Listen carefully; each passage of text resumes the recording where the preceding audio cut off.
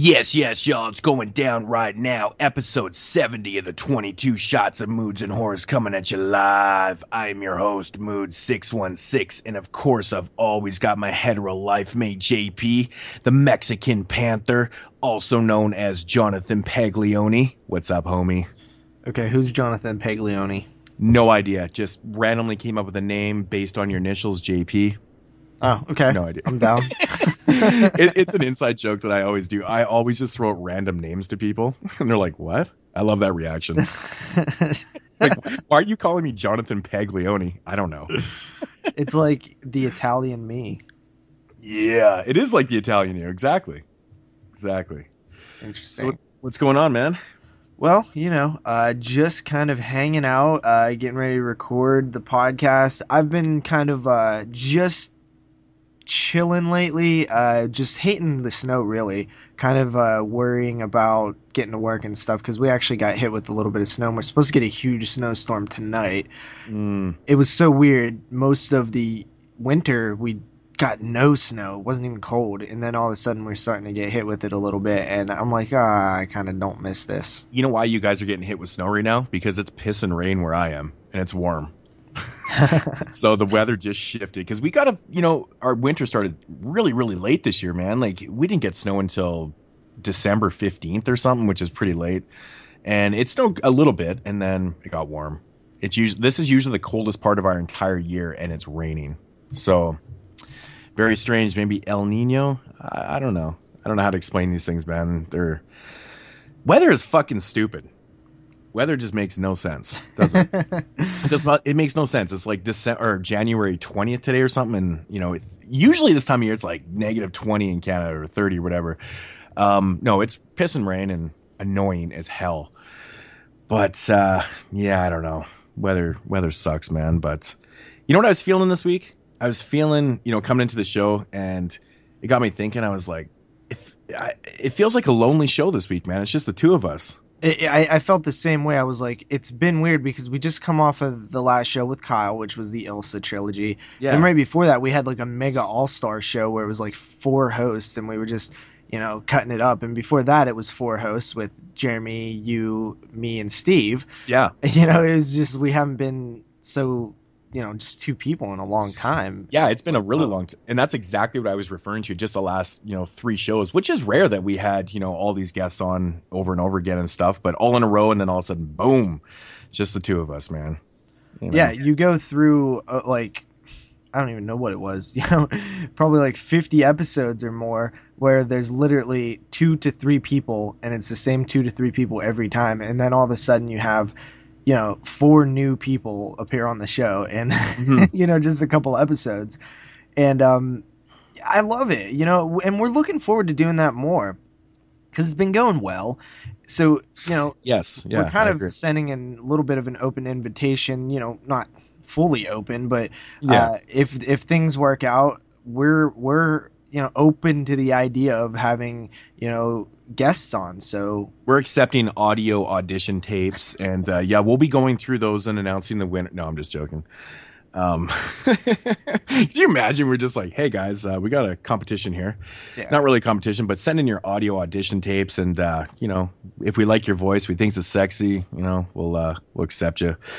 No, I don't know. We're just kind of going through. It is what it is right now, right? We're not really trying too hard to fill in a void or anything. It is what it is. Like, I don't know. I don't really know what to say. Yeah, like we have a few guests planned coming up for a few different shows, but we're kind of just feeling it out, seeing if a couple of our old friends might want to come on, maybe some new people want to come on. We're just kind of basing that on like if we've chatted with people, like you guys probably know who you are, who we're talking about, the type of people that we've had experiences with in the past, maybe like Clive Craven or something, you know what I mean? Yeah. Who we know we have chemistry with. That's kind of what we're, because there's nothing more awkward than if you're just on a show with somebody who you don't know and have zero chemistry with, and it's like, oh, this is awkward. Exactly. Yeah. On that note about the show, I just want to give a little reminder to everybody out there to go and subscribe to the new iTunes feed. Of course, our iTunes feed has moved over to now we're being hosted by Horphilia, so the link will be down, of course, down in the description. So remember, if you haven't resubscribed and you're listening to this right now, go over and resubscribe. On iTunes, so you can check out the new episodes. Yeah, it's extremely important. It helps the show move forward. It helps the show get noticed. And one thing that I will add to that is make sure you guys give us a rating and review on iTunes. And the reason I bring that up this time, normally I just bring it up because I want you guys to do it, but this time I actually have more of a reason to bring it up. So we actually got 2 reviews, which is exactly 2 more than we had on our old feed. We didn't have one on the old feed. No, we didn't, did we? One. Yeah. And we asked for it many times, which I found just infuriating because I was just like, come on, man. like I would even do it. To be honest, iTunes doesn't even make it that easy. Like even they when make it extremely hard. Even when you click on this iTunes link, say if you're on Horphilia and you click on the iTunes link and it takes you to iTunes, the subscribe button isn't right there. Yeah, because you actually have to sign into your iTunes account. Yeah, on iTunes itself. I know, and if people didn't know that, they just click on that and be like, "Where's the subscribe button?" Kind of thing. Well, right? I figure the people that do know that use iTunes all the time. So we're mostly talking to the people that use iTunes. Like I use iTunes for all of my podcasts. Yeah, see, I'm just like a newbie to like. I mean, I use iTunes because like I upload music into my iTunes and things like that. But to go onto the iTunes store and things like that, like I'll use my app on my phone. But like on my laptop and stuff, I never go on it. Well, it's so convenient because, look, you subscribe to these podcasts and you have it on your phone or your iPod, and then you open your iPod and it's a Monday and you're like, okay, I'm going to refresh all the new podcasts. And then you're like, oh, download this one, download this one, download this one. You sit your phone aside, you let them all download, and then you got a week's worth of podcasts to listen to. It's super fun to do it that way, but I'm super happy that we finally got some reviews. Ratings, those are even maybe more important than reviews right away, because if you don't even have 5 ratings, they won't even display your ratings. iTunes, for one thing, the way that they do things. Oh, there's like a minimum amount that you have to have before that you get acknowledged. Yeah, and as a real podcast. Their formula is kind of silly, but at the same time, it weeds out all the podcasts that nobody cares about. So. So what you're saying is when we had 0 ratings and reviews before, no one cared about us then. Yeah, and it was hard to find us like in the feed. But the more whenever you get you get rated and you have reviews, if I search in like Banana Laser podcast or Exploding Heads Horror podcast, in the sidebar it might show the 22 Shots of Moods and Horror podcast as related, a related show, and that's what you essentially want, because whenever I'm looking for podcasts, if I see one that looks cool in the sidebar, then I might click on that one. And that's how you get a bigger audience on iTunes, which is the kind of a market that we have not tapped into. Like we got the YouTube thing down. We have the horror group page thing down, but iTunes, we just really have never. iTunes and Twitter, there's a whole community out there that we just have not been able to, let our show out, and people haven't noticed it yet. And at the end of the day, that's what keeps us inspired to do this, is hearing feedback, hearing people talk about the show, hearing conversations be started. I mean, me and Moods used to sit and talk on Skype regardless of if we had a show or not, but when we're putting in the work to edit it and produce it and actually schedule it, then the point is for other people to hear it. If not, we just not record it and do it anyway, and talk about stuff like we used to. I always forget about Twitter because me, I'm like art-hearted when it comes to Twitter. When I upload videos into YouTube, I actually, they notificate on Twitter, of course, right? And I always forget about that. And every once in a while, someone will, comment or share my post or like my post or whatever. And it's been happening quite I when it happens. It's like, I'll do reviews for Midnight Releasing, and of course, they get put into the Twitter feed, and it's cool when Midnight acknowledges that, and then the director, and then cast members, and they're sharing it around and stuff. And I just feel like I actually did something good. It's cool, and they're just thanking me for the the kind reviews and things like that. But it's just that moment where I forget that it's on there, and then that happens. Yeah, I'm like, I've been a little active on Twitter, and then I say to myself, I'm like, well, I'm using Twitter, I guess. It's indirectly kind of. I kind of forget it goes there, but I mean, at least it's working. It's getting out there. Yeah, You know, I'm trying to do that more too. I'm trying to just use Twitter, and it was funny because like I forget what I did. Oh yeah, I was doing my 365-day movie challenge. I've been tweeting out the movies I've been watching and stuff like that. And the directors, I don't know how the hell they see this. they If they must just search it. search or if they have notifications for whenever it's mentioned or something like that. But they always seem to respond, or like a high percentage of time, maybe not a high percentage of time, but there's been times where directors have responded like, I hope you enjoy my movie, I worked really hard on it, or it's way more intimate on Twitter Mhm. with the people who've actually made these movies and stuff like that. I really like that because it gets an instant sense of like, they get a sense of recognition, and then you just feel like, wow, they actually care that people watch their stuff, and you remember that these are real people and that they put their heart and soul into it. And I like that. I think that it's nice. And also, I've just kind of been chatting it up with other podcasts and stuff like that a little bit when I can, which is fun. So I'm trying to use the Twitter thing a little bit more. It's kind of weird. I never was able to really like use it as social media other than just like a news gatherer. So Mhm. I'm Mhm. kind of just trying to learn it and That's like something stuff like that. I'm it's not something that witty. It seems like Twitter's for witty people. it's something that I don't really do a lot of is I'm not trying to sound snobby or anything. I don't generally talk to a lot of other podcasts and stuff. It's not that that I don't want to. I just don't for whatever reasons, except for, maybe the Exploding Heads horror podcast, Brandon and Dave.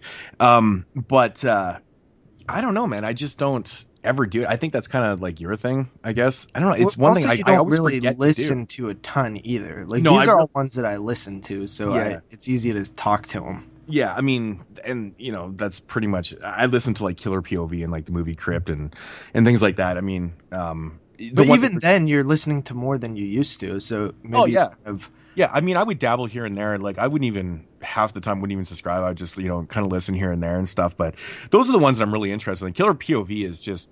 I really like that show, man. It's really yeah, good. it's because they have a different means, right? They're in the industry, so it's really a unique perspective on what's going on in horror, Yeah. something that the average person can't do.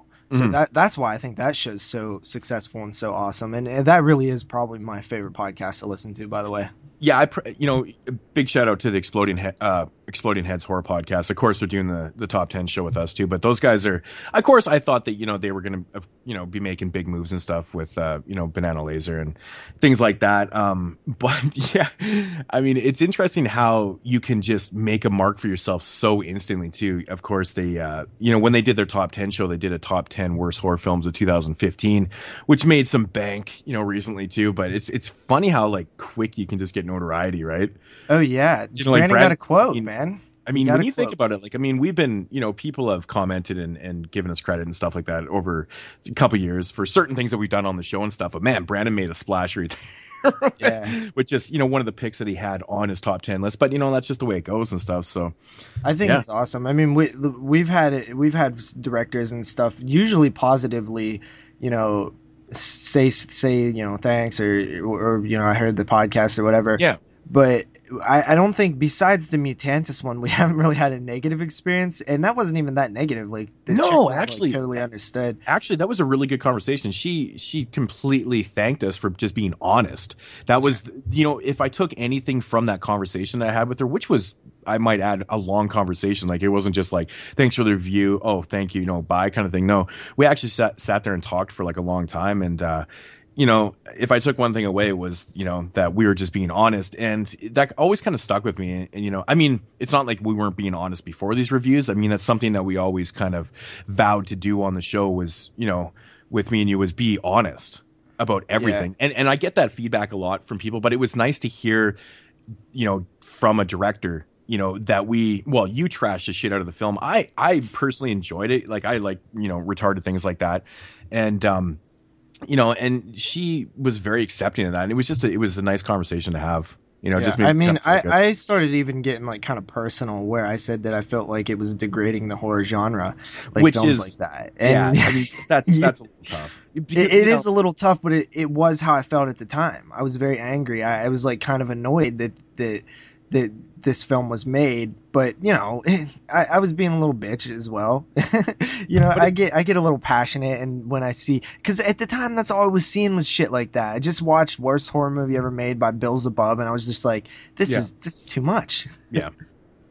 Yeah. I mean, that's totally understandable, right? It's that, you know, the place and time, and you're just having a rough go. I mean, that happens to me, man. I've watched good movies at times in my life where I have been watching just a whole pile of fucking bullshit, you know, and probably didn't enjoy those movies as much.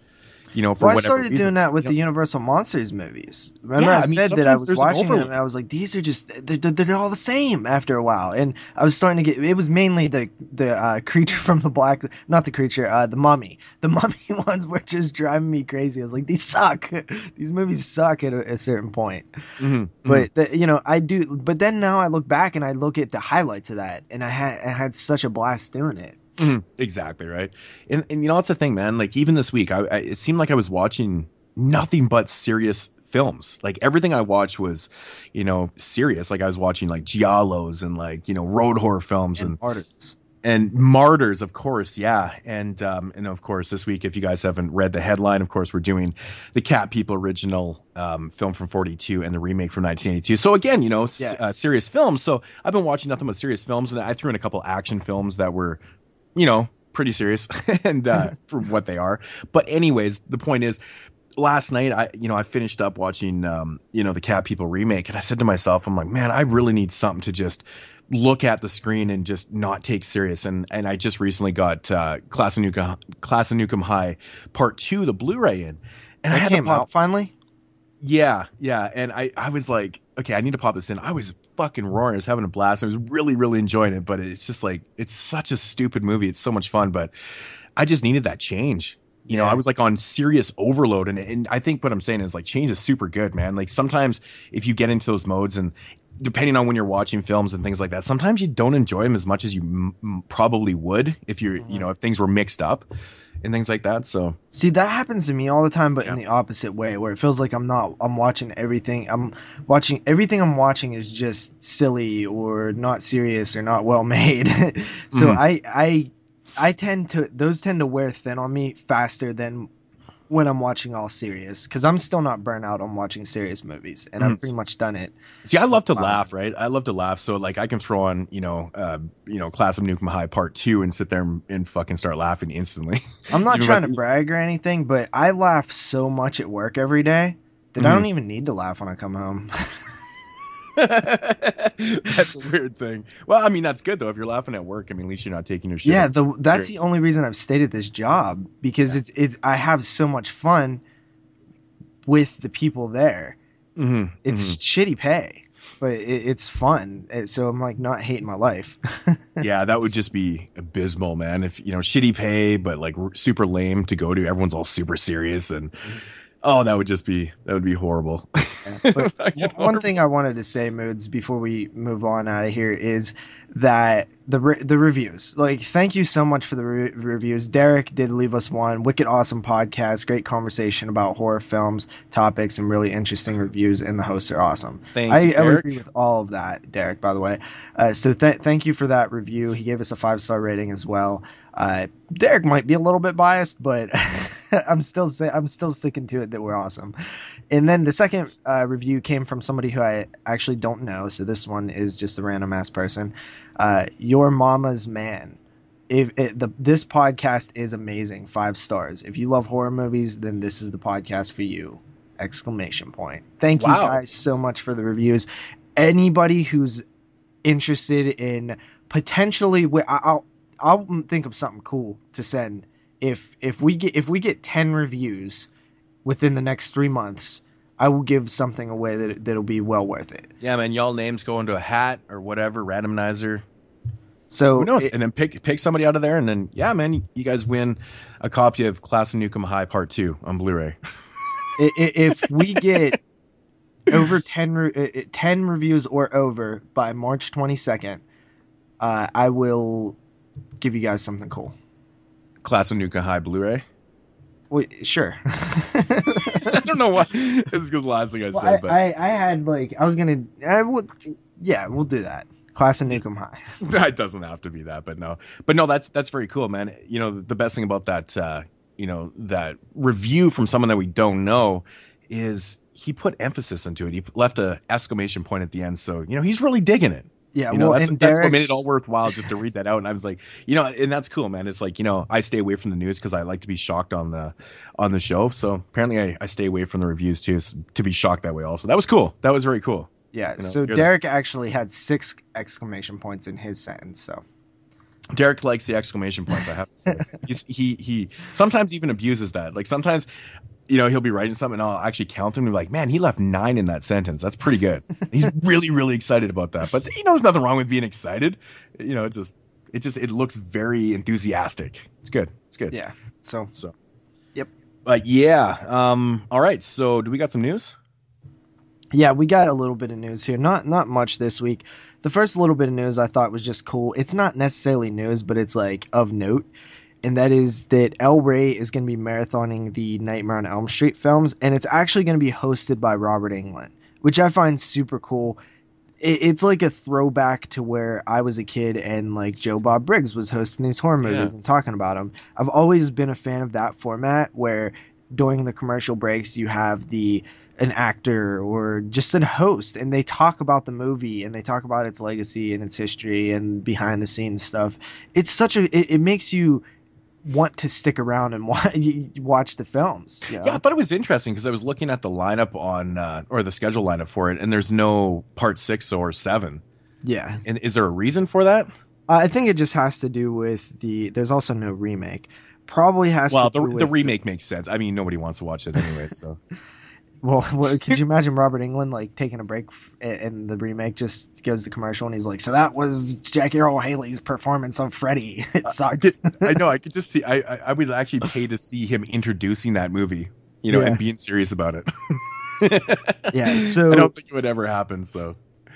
Yeah. So basically, this is going to be on Valentine's Day, 45 hours straight of Nightmare on Elm Street, and it's something that's really neat. I think that it probably has to do with maybe like a rights thing. They probably just couldn't get those ones, or but why not though? But why not though? They're the same studio.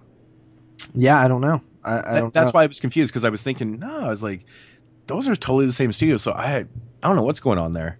Well, I know back in the day, Monster Vision, Friday the 13th. I remember I was there. I watched it. Joe Bob Briggs actually was tripping because they didn't have the rights to show part 4. And he's like, there's crucial plot lines in part 4. We only have 1, 2, 3, 5, and 6, and 7, I think. And, you know, as you know, that Paramount had done all 7 of those. Exactly. I don't know what the difference was. I honestly don't know. But they had to get Corey Feldman to sign off on something? Yeah. Well, he's in part 5 too. Oh yeah. Yeah, I guess that doesn't make any sense, does it? Fucking strange. So yeah. Basically, this is starting Saturday, February 13th. I mean, I'm having a difficult time talking today. My apologies.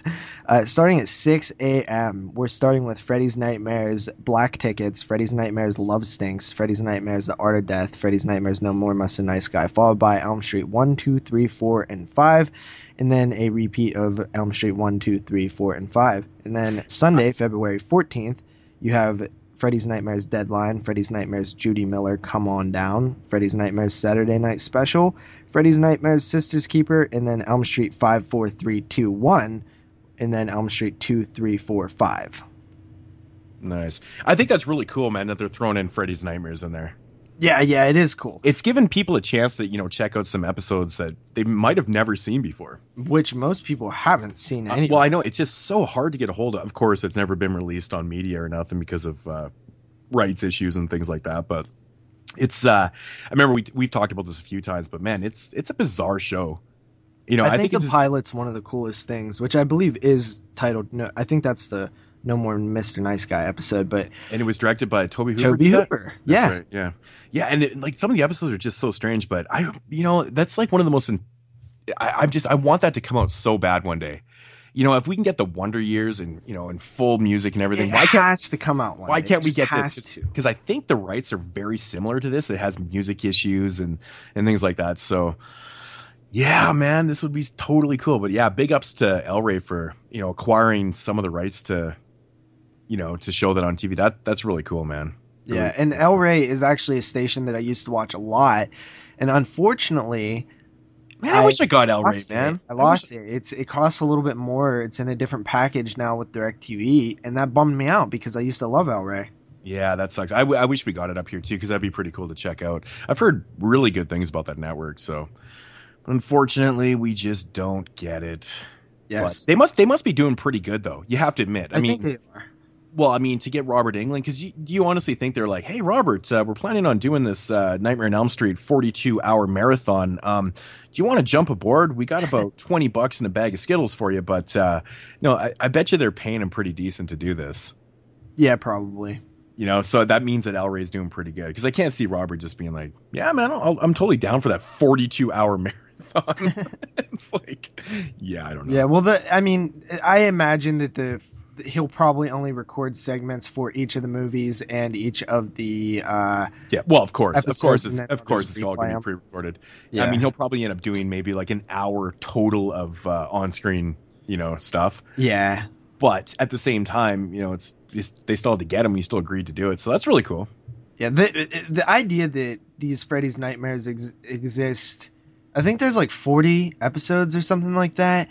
And every episode is introed by Freddy and outroed by Freddy. So there's so much footage of Freddy that so many people have never even seen. That's right. It is ridiculous. It is over the top. I've watched probably 10 episodes total.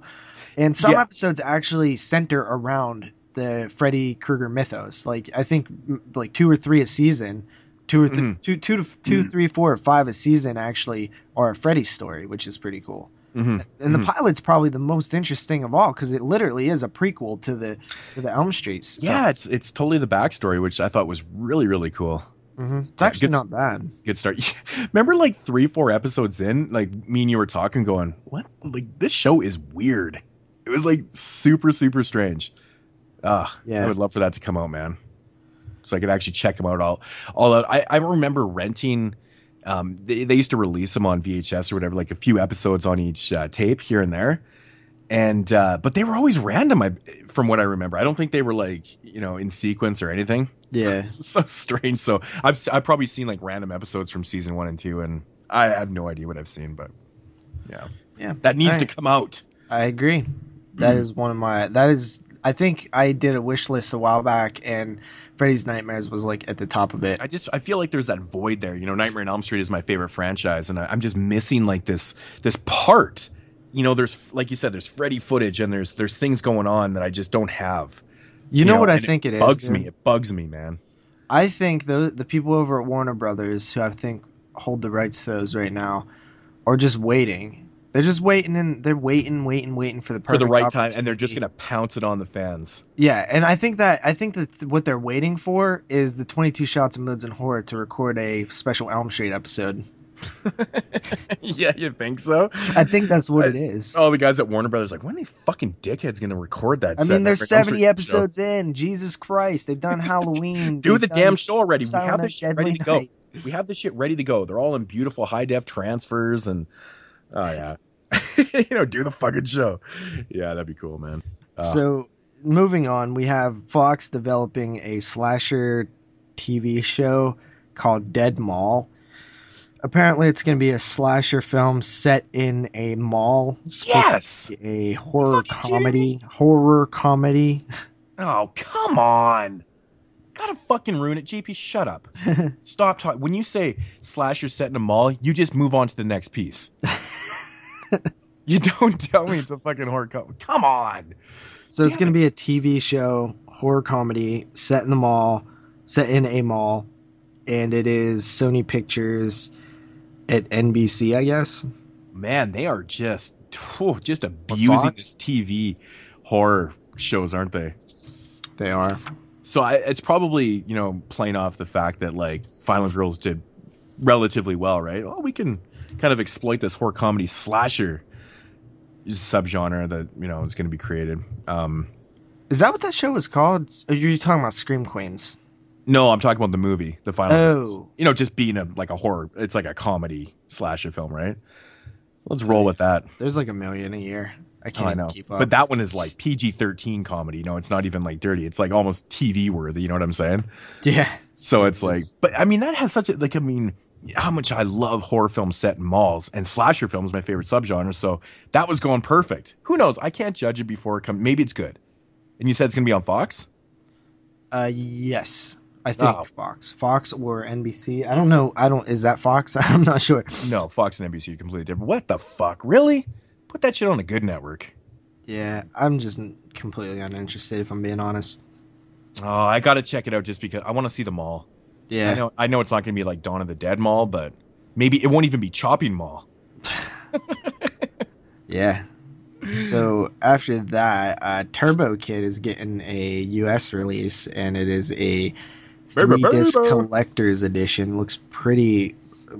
Honestly, it looks better than that Steelbook. It does. Oh, he's fucking so pro-American. He's like, fuck Canada, man. Doesn't even give us any credit. He's like, oh man. No, I will admit though, like that edition is pretty cool, but it's just porting over everything that's on our Steelbook, dude. Is it really everything though? I think so. Well, from what I heard, and it's probably just all rooms, but apparently all the features that are on this Canadian one are on that, and I didn't hear of anything else. Is who knows? Canadian edition 3 discs as well? No, it's like 14. 14 discs? No, it's joking. So, okay. So this edition has 3 discs. Is one of them the soundtrack? Let's see here. We got disc 1, Turbo Kid plus commentaries. Disc 2, we got making of. Got some other stuff, still galleries. Don't think there is a soundtrack. Oh, so what the fuck's on the? Is a DVD Blu-ray? And it's then DVD Blu-ray. Oh, okay. So that's why there's 3 discs. Oh, that would have been cool if they incorporated the soundtrack into that. So I would have to take a look to see what the features are, but I don't know why they would have 3 discs for that edition. If there's commentary making it, that stuff's on there. Does it have the short that the movie is based on? T is for Turbo? Yeah. Yeah. Was that an ABC's A Death submission? That was the one that didn't get picked. Huh. That was the submission that didn't make the movie. So it lost the toilet, probably, huh? It did. It lost the toilet. Yep, it totally did. But yeah, I thought that edition looked really cool. And I even said that. I was like, oh, maybe I got to double dip. And I'm like, fuck, I can't double dip, man. I can't import that shit. It'll cost me like $400. Buy this movie for another 5 years. Yeah, probably. Well, I mean, is there a retail price on that at all? Yeah, $29.99. $29. That's it. That's actually not that bad. Yeah, I think so. For 3 discs, and considering all it'll things. Be 20. It'll probably be 20 when it comes out because that's the retail price. Nobody plays retail. Yeah, our Steelbook up here I think was like $22.99 or something like that. Yeah, this one has a booklet and stuff. Yeah, I think that one does too. If I can't remember, but yeah, that's cool, man. That movie's getting that much love already. I mean, it's got quite the following, which is yeah, it did. I mentioned it in my 365-day challenge on Twitter, and the director liked it. So nice. He's paying attention. Nice. Cool. So after that, we have Accelerator Media acquiring psychological thriller Sunchoke. This one, I think I might have actually posted news about this on our website, actually. And this one, I think that it's being described as some sort of mashup. That, you know how they always do those different like mashups where it's like, hey, this is kind of like this and meets this. I think they're calling this one similar to like a Repulsion by Roman Polanski. Mm-hmm. Yeah. Well, that's cool. Yeah, it sounds like that movie's fucking awesome. Yeah, the CEO of Accelerator Media said Sunchoke is a deeply unsettling psychological thriller in the vein of Roman Polanski's Repulsion that will leave audiences emotionally shaken and questioning the line between reality and nightmare. It's an impressive, assured work that marks Ben Cressamend as an important filmmaker to watch. So actually, when I posted this news, some people, I believe, who saw this at a festival actually commented and said that it really was good. So that's good. Yeah, so if it's in that vein, man, that sounds worthy of a watch for me. Yep, definitely. And don't know much about it besides that. There is a plot description you can check out on our website, actually. And yeah, I think it's coming out later this year. I don't know if there was a release date or not. After that, we have Scream Queens, which we mentioned previously, is actually being picked up for a second season. So that's happening. I know So much enthusiasm too. Well, that's happening. Yeah, I've heard I still haven't gotten around such to watching it. mixed I've heard things. nothing I've but heard good people things. literally say it's the worst thing on television, and then I heard people like Brandon say like it is genius. Yeah, but Brandon also loves gravy, and if we're dealing with comedy here, I think Brandon's retarded. Like, no, I'm just joking. I haven't buddy. seen But you know what I'm saying? It's like I have literally heard the same thing from worst show on TV to like one of the best things out there, and I'm like, wow, that's pretty. That's a wide range right there. You know, I don't think it's something I'd be overly that intrigued by, but Yeah, see, I'm I don't know. I mean, I can't really. I'm not judging it right now. I'd have to check it out. Just from what I've heard from reliable sources and things like that, I just don't know what to think of this. So Yeah, it's kind of one of those things where I doubt I will like it that much, but who knows? I'm not a big fan of like comedy. That's the thing. I mean, come on, man. You don't really have a sense of humor. I think I'm really. You have a very distinct sense of humor. That's what it is. It's just and I mean, these things are. I mean, I guess to you probably not. Smartly written. I mean, I've heard some people say that it actually is. It's pretty clever and things like that. So who knows?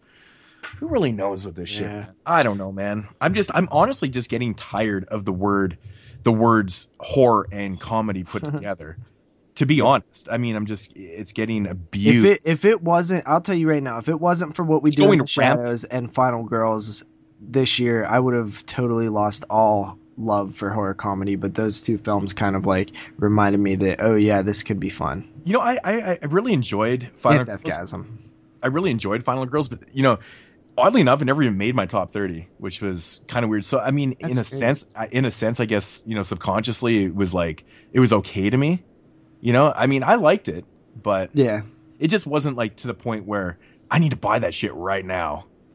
I can't wait to rewatch that movie. So I don't know. I just thought like Deathgasm and What We Do in the Shadows were just so much better, man. So much better. Suburban Gothic, funny shit. Ray Wise. Yep. You never did see it, did you? Nope, I didn't. Dude, that's a shame, man. It was funny. Yeah, I hear that was it was weird. It was just one of those names that didn't stay with me. What's that? Suburban Gothic? Yeah, the title of it just didn't stay with me. I kept forgetting it. Yeah, that's good. That's good. So after that, we have Stranger Things, which is premiering on Netflix this July, starring Winona Ryder. And this one is supposed to, this is actually going to premiere on Netflix, which Netflix has been doing that quite a bit lately. I believe 3 Blumhouse films actually just dropped on Netflix out of nowhere a couple weeks ago. Yeah, I've yet to hear anything about them. Blumhouse is seriously making huge waves. Like we were just talking before the show how much I love their website and the type of articles they post, but they're also just they're just putting out a lot of movies. They're at least seems passionate. I've heard interviews with them.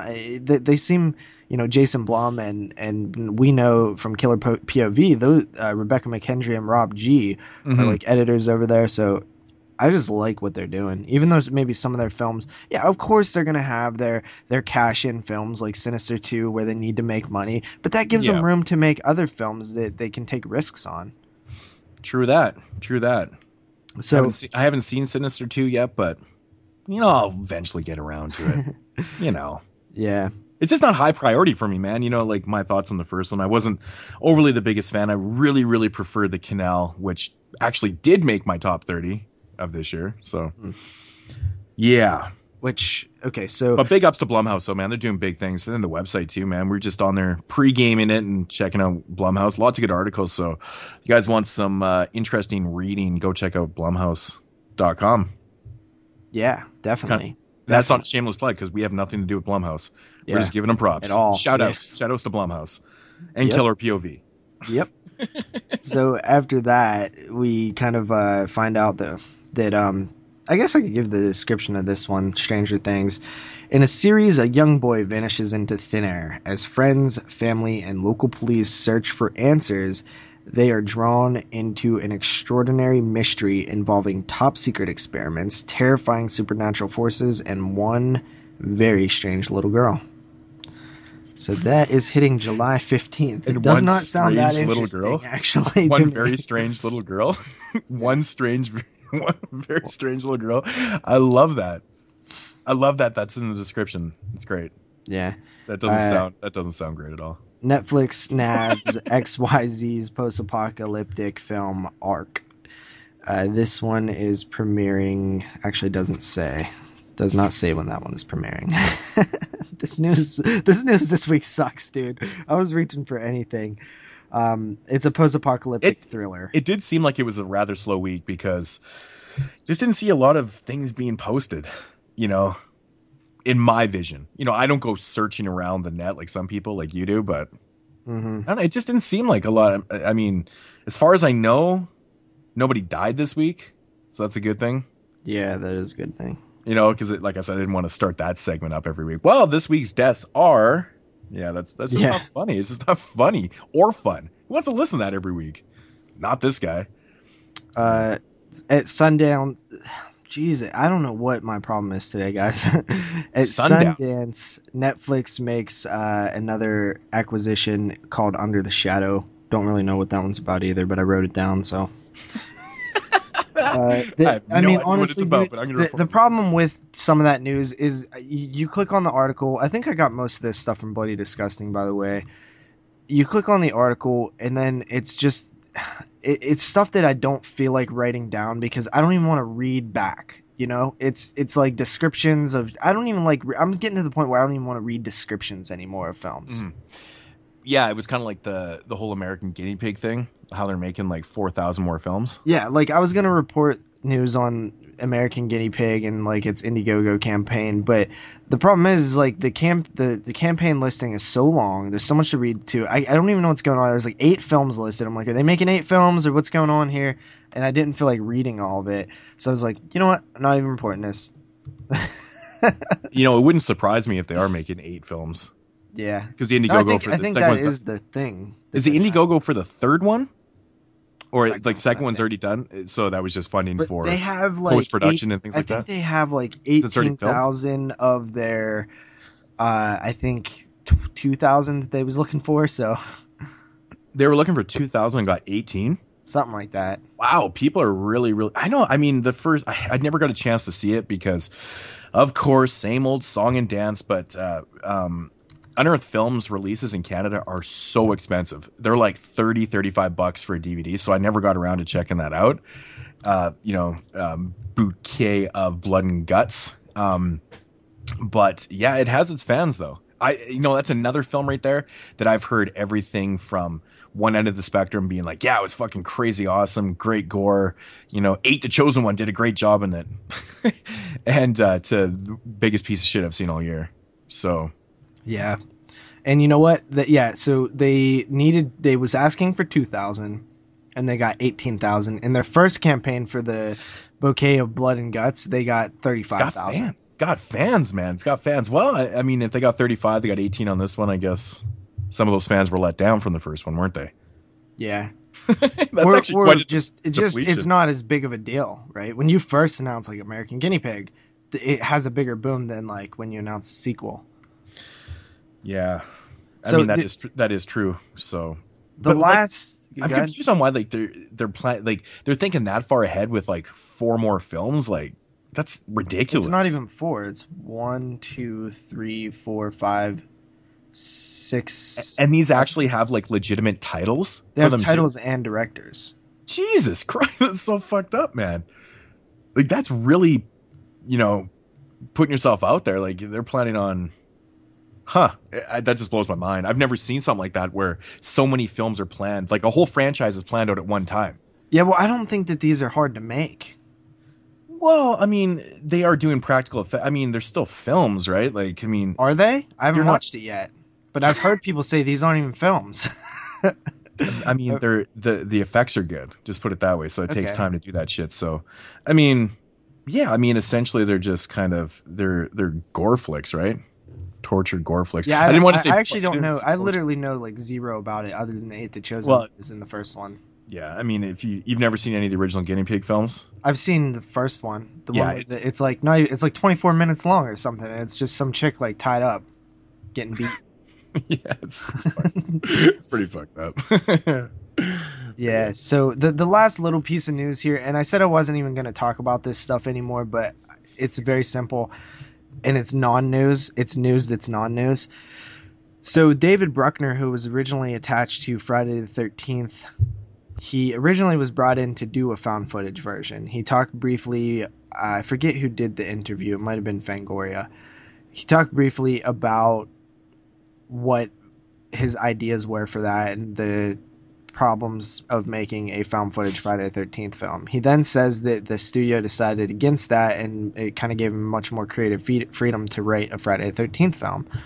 So they worked on a Dazed and Confused that meets Friday the 13th type Friday the 13th film where they really focused on the characters. So that's kind of what he said his version was going to be. But I'm just so fucking confused, like how the found footage angle of Friday the 13th was ever an idea and was actually considered to be a legit idea. I mean, just put it this way. I mean, if they were considering this like 8 years ago, you know, which I think they probably were, you know, but like say if it was like 8 years ago, like right in the heyday of like, you know, found footage films, I mean, it's really tailed off. I mean, and I think that was one of the thing with their decision, though. At the end of the day, was like, okay, it's like not as hot as it was. Well, that's exactly what I mean. Yeah, like I said, it would have been made a lot more sense years and years ago. But now, of course, you got to get away from that idea. Like, there's no question here. You know, you can't just put out I mean, honestly, I bet you the fan backlash got to them a little bit on that one. That too. You know, it had to have affected it. But I mean, plus it was past its time. I mean, they've been procrastinating and beating around the bush with these ideas for so long that it affects everything. You know, timing is a lot. Mm-hmm. You know, and it's past its time. So you have to revive this. But now it's just getting to the point where, you know, it's going to be another fucking 4 years before the film comes out. You know, it's getting ridiculous.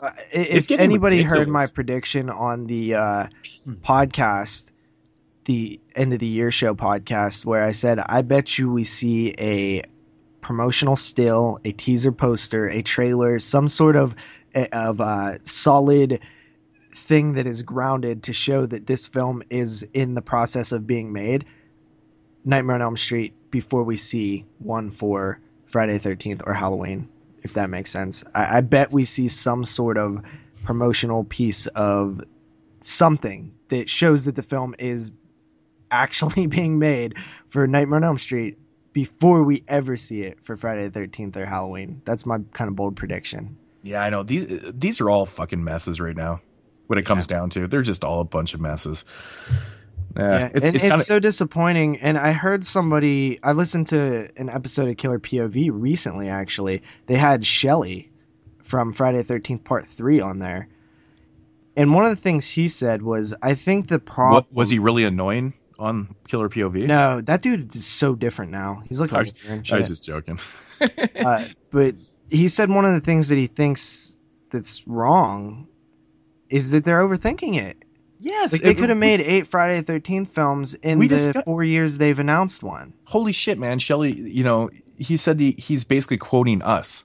Mm-hmm. He said the same thing. They're overthinking this. Guys, it's a Friday the 13th film. And that's you know, he said exactly what we did. You know, they made one every year in the 80s. There was no problem writing those or bumping those films out. What's the problem now? Listen, I think Elric actually said, why don't you take, you know, make $2 million, give it to an up and coming director, somebody who just made something hot this past year, you know, one of the films that maybe made our top 10 lists or something. Give it to him. Let him write a script, rush it into production, get it out in a year, do the same thing the next year, dude. You're telling me you're not going to make a return on a $2 million Friday the 13th movie? Yeah. Fuck the $20 million budget, dude. Exactly. You know what I mean? Just, you're going to make a killing either way. Mm-hmm. Mm-hmm. It's crazy to me. It is crazy. It is crazy. They're completely overthinking this to the point where, we got to do something new. We got to, you know, compete with all this, you know, these new ideas and too. I'm down for the new thing. I'm not too, saying it's a bad thing. Another one. That's exactly what I mean. They're at the point now where it's been so long in between films that they need to put something out, you know, to kind of keep this thing alive. I mean, all the hardcore fans are always still going to be there, but guys, come on, man. We, you know, just do something. I'm getting nervous that I might not live to see another one. I'm being serious. Like, I love Friday the 13th. Like, I could get cancer tomorrow. That's exactly how I feel with Nightmare on Elm Street too. Yeah. It's like, I mean, after that remake, I was like, oh my god, a Well, piece of me just you're probably died. not gonna live to see another good one. Probably not. Probably not, man. That's so sad. And the Halloween thing, I think, is like even a bigger mess. Yeah, it really is. But That one's just all over the place. I mean, they keep revitalizing the script, and then they just keep dumping them and start. Oh my god! Well, that's what they did with Friday the 13th too. David Bruckner is no longer attached. That's why he came out and said this stuff. So it's even more annoying. Yeah. I don't know what they're gonna do. There's rumors stop playing with the big guns, and like you said, give some up and coming director a couple million, do a fucking Friday film, man. They're gonna make money on that, then they can go and make a bigger one. But work on the scripts in the meantime. Yeah, there is rumors that with Dimension kind of losing the rights to Halloween, that maybe all the studios dropped what they were doing in order to sort of make a mashup of the characters, similar to what Marvel is doing with all their damn superhero movies, because that's like what's hot to do right now. Yeah. Which I would kind of be in favor for that. But I also heard somebody say, like, how do they do this without making it gimmicky? You don't do it with that. It's going to be gimmicky no matter what. I don't know what that you're taking characters from different movies and having them like battle it out. It's going to be gimmicky. It's going to be what Freddy vs. Jason was. I don't think you can really do it any other way. Well, they got to bring Shelley back. He's dead, dude. Just the actor. Just put him in there. It's just having his face in there will be enough. The final thing I want to touch on before we move on from this topic is you did mention about how, it's not that hard to just write another Friday the 13th film. Like, they don't have to be super different. And they don't, but if you look back at them, they were all pretty different. They just had a new concept in each one. Like, part one is the original slasher. Part two was very different. They brought back the son. The killer's no longer a woman. They were the same but different. It was very much the same formula but different kind of same formula, same setting, just different. Well, part different 4 story. you're kind of dealing with a kid, and then part 5 they're like, what if we changed who the killer was? And then part 6 is like, what if we brought back the killer? And then part 7 is like, what if we made him face Carrie? And then part 8 is like, what if we took him on a boat? And then part 9 is like, what if he went to hell and we killed him off? And we didn't learn anything from part 5. And then, Jason X was like, what if we take him to space? And then 11 was, what if we put him up against Freddy Krueger? So they've always been kind of different. You just add something. Just be like, what if we put him in the winter? That's good enough. That's it. That's right there. That's all you need. Just something little like that, and then you just write another Friday the 13th. That's exactly what the story could be, man. A couple guys that go out ice fishing to Crystal Lake, and mayhem ensues. There's your fucking movie. It's set in the snow. It's different. And it could look really good. Blood on that white snow. Friday film. Down. I've always. There you go, man. You just have a stupid fucking setup. Yeah, a bunch of people are going out there. They bring their snow hut, and they're fishing, and Jason pops out of nowhere, of course, like he always does. And we could axe the ice fishing thing. No, that's how you get them. How are you going to get people out in the wintertime? What do you mean? They go to the cabin in the winter. Like, look at dead snow. Yeah, well, okay, so they go to a cabin, but what are they doing at the cabin? Yeah, I mean, you can have a weekend getaway. Exactly, but that's just that's really generic. Yeah, but who's going ice fishing? You're gonna have hot naked girls going ice fishing? Fucking right, those things are heated, dude. Those fucking huts are heated, dude. You could sit there in your shorts and ice fish, man. It's fucking awesome. So yeah, you could totally have titties in there. Faux show. It's a good setup. I mean, you got to do something else to sit in the cabin and drink. Get out there, ice fish, have some naked boobies in the snow. Fuck yeah. That's good. Okay, there's your film. There's your film right there. That's the news. That's the messiest news we've ever had, probably. Yeah, nothing overly that's intriguing, but it is what it is, right? News is news. Can't help it. Should just start making up the news. Just start going. Well, that we just kind of did. We're giving out ideas for Friday films like we usually do, but yeah. Alrighty, so moving into mood swings and the DVD and Blu-ray releases for January 26th, 2016. Man, this month has been pretty slow, to be honest. It's like Scream Factory and Wild Eye releasing. Every week it's the same thing over and over again, isn't it? First up here, we got a film that I've actually heard relatively good things about. I have to admit though, like when I first saw the trailer for this by accident, I was watching TV and the trailer came out because I don't watch new trailers and stuff, but it was for something I wasn't overly that intrigued. But I noticed that Jack Black was in it, and I was like, ugh. It's like my initial thing. Like, I'm not a big Jack Black fan. You telling me you don't like Jack Black in The Pick of Destiny? Can't you see he's the man? Let me hear you apply. He is Jack Black than a man. He's a shining golden god. I don't mind Tenacious D and stuff like that. It's okay. But whatever. But Jack Black to me is, I need him in small doses. But anyways, the new Goosebumps movie's coming out. Which I've heard nothing but good things about, by the way. And exactly. So, I mean, I'm going to check it out eventually. I actually meant to go see this at the cinema, but I never got around to it. But yeah, heard really good things. So that's good. That's a good thing. So next up here from Scream Factory, we've got a movie that I really didn't know a whole lot about. I've heard of it before. Kind of surprised me that they were releasing this, but it's called Jack's Back with James Spader. Jack Black. Jack Black. I know, go figure, right? Jack's Back. With James Spader, and I believe, I'm not sure if this one ever had a release before. I could be wrong, but I'm not even sure if this is like 100% horror. I've heard good things about this one, honestly. I think it's like kind of psychological, or I don't know if that's the one, but who knows. But it looks intriguing. Anyways, I like James Spader, man. He's pretty cool. He's really good in Crash, in David Lynch, in Lynch's Crash, or Cronenberg's Crash. I mean. Yeah, it's labeled under crime, horror, mystery, so IMDb does have it.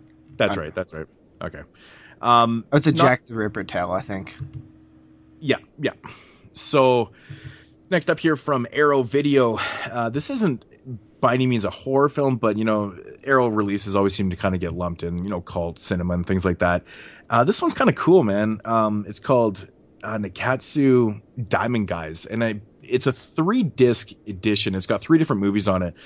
Voice Without a Shadow, Red Pier, and The Rambling Guitarist. And I think these are like, I think 2 of the 3 are in black and white, and one's in color. They're like kind of like 50s, almost like Asian type high school gangster film. I don't know. I'm not really 100% sure exactly what these are all about, but I've heard good things about this set. So if you're interested in those type of films, check it out. That's just a weird release. You know what? I actually got a screener for this today. That was 1 disc, so I don't know if like all 3 of these films are on the 1 disc or they're just sending me one of the films. Oh, that's yeah. Because from what I've read, all 3 films are on 3 different discs. Yeah, because what Arrow does with their screeners is they're not actually the full versions of the films; they're like pre-production copies. Oh, okay. So yeah, they're not like. So I don't know if all 3 films will be on there, but I'm kind of interested. Mm-hmm. Moving along, next up here from Scream Factory, we've got a release called Sunny Boy, which I think is probably the most interesting release that they've done lately because of like the reputation that this film has. Yeah, I love the way this thing's described. It's like unlike any film you have ever seen. Sunny Boy is an unsettling, wildly bizarre allegory on the devastating effects of child abuse and the violent consequences that follow. That sounds awesome. And it's got David Carradine in it also. And I'm not sure if this one ever had a release either. So that's pretty cool. That's a pretty cool It also release. has Brad Dourif in it, the homie Brad D. Nice. Good stuff. Yeah, so that one looks pretty interesting. Definitely caught my attention. Next up here is, I believe this is like some type of independent release or whatever. And it's called In the Hell of Dixie. Looks awful. Just the name is the cover and the name. It's just, it goes hand in hand. It looks shitty. Can you get any more generic looking than that cover? No, moving along, man. We got one here from Wild Eye, and it's called Survival Knife. Can you get any more generic looking than that? It's got a girl with her back to you, so you just focus on her ass, and she's just holding. And she's kind of looking over her shoulder slightly. She's looking over her shoulders. Sunglasses on. So it's kind of got like that little paranoid feel to it, and I don't know, man. Wild Eye, they've been releasing some fucking garbage lately.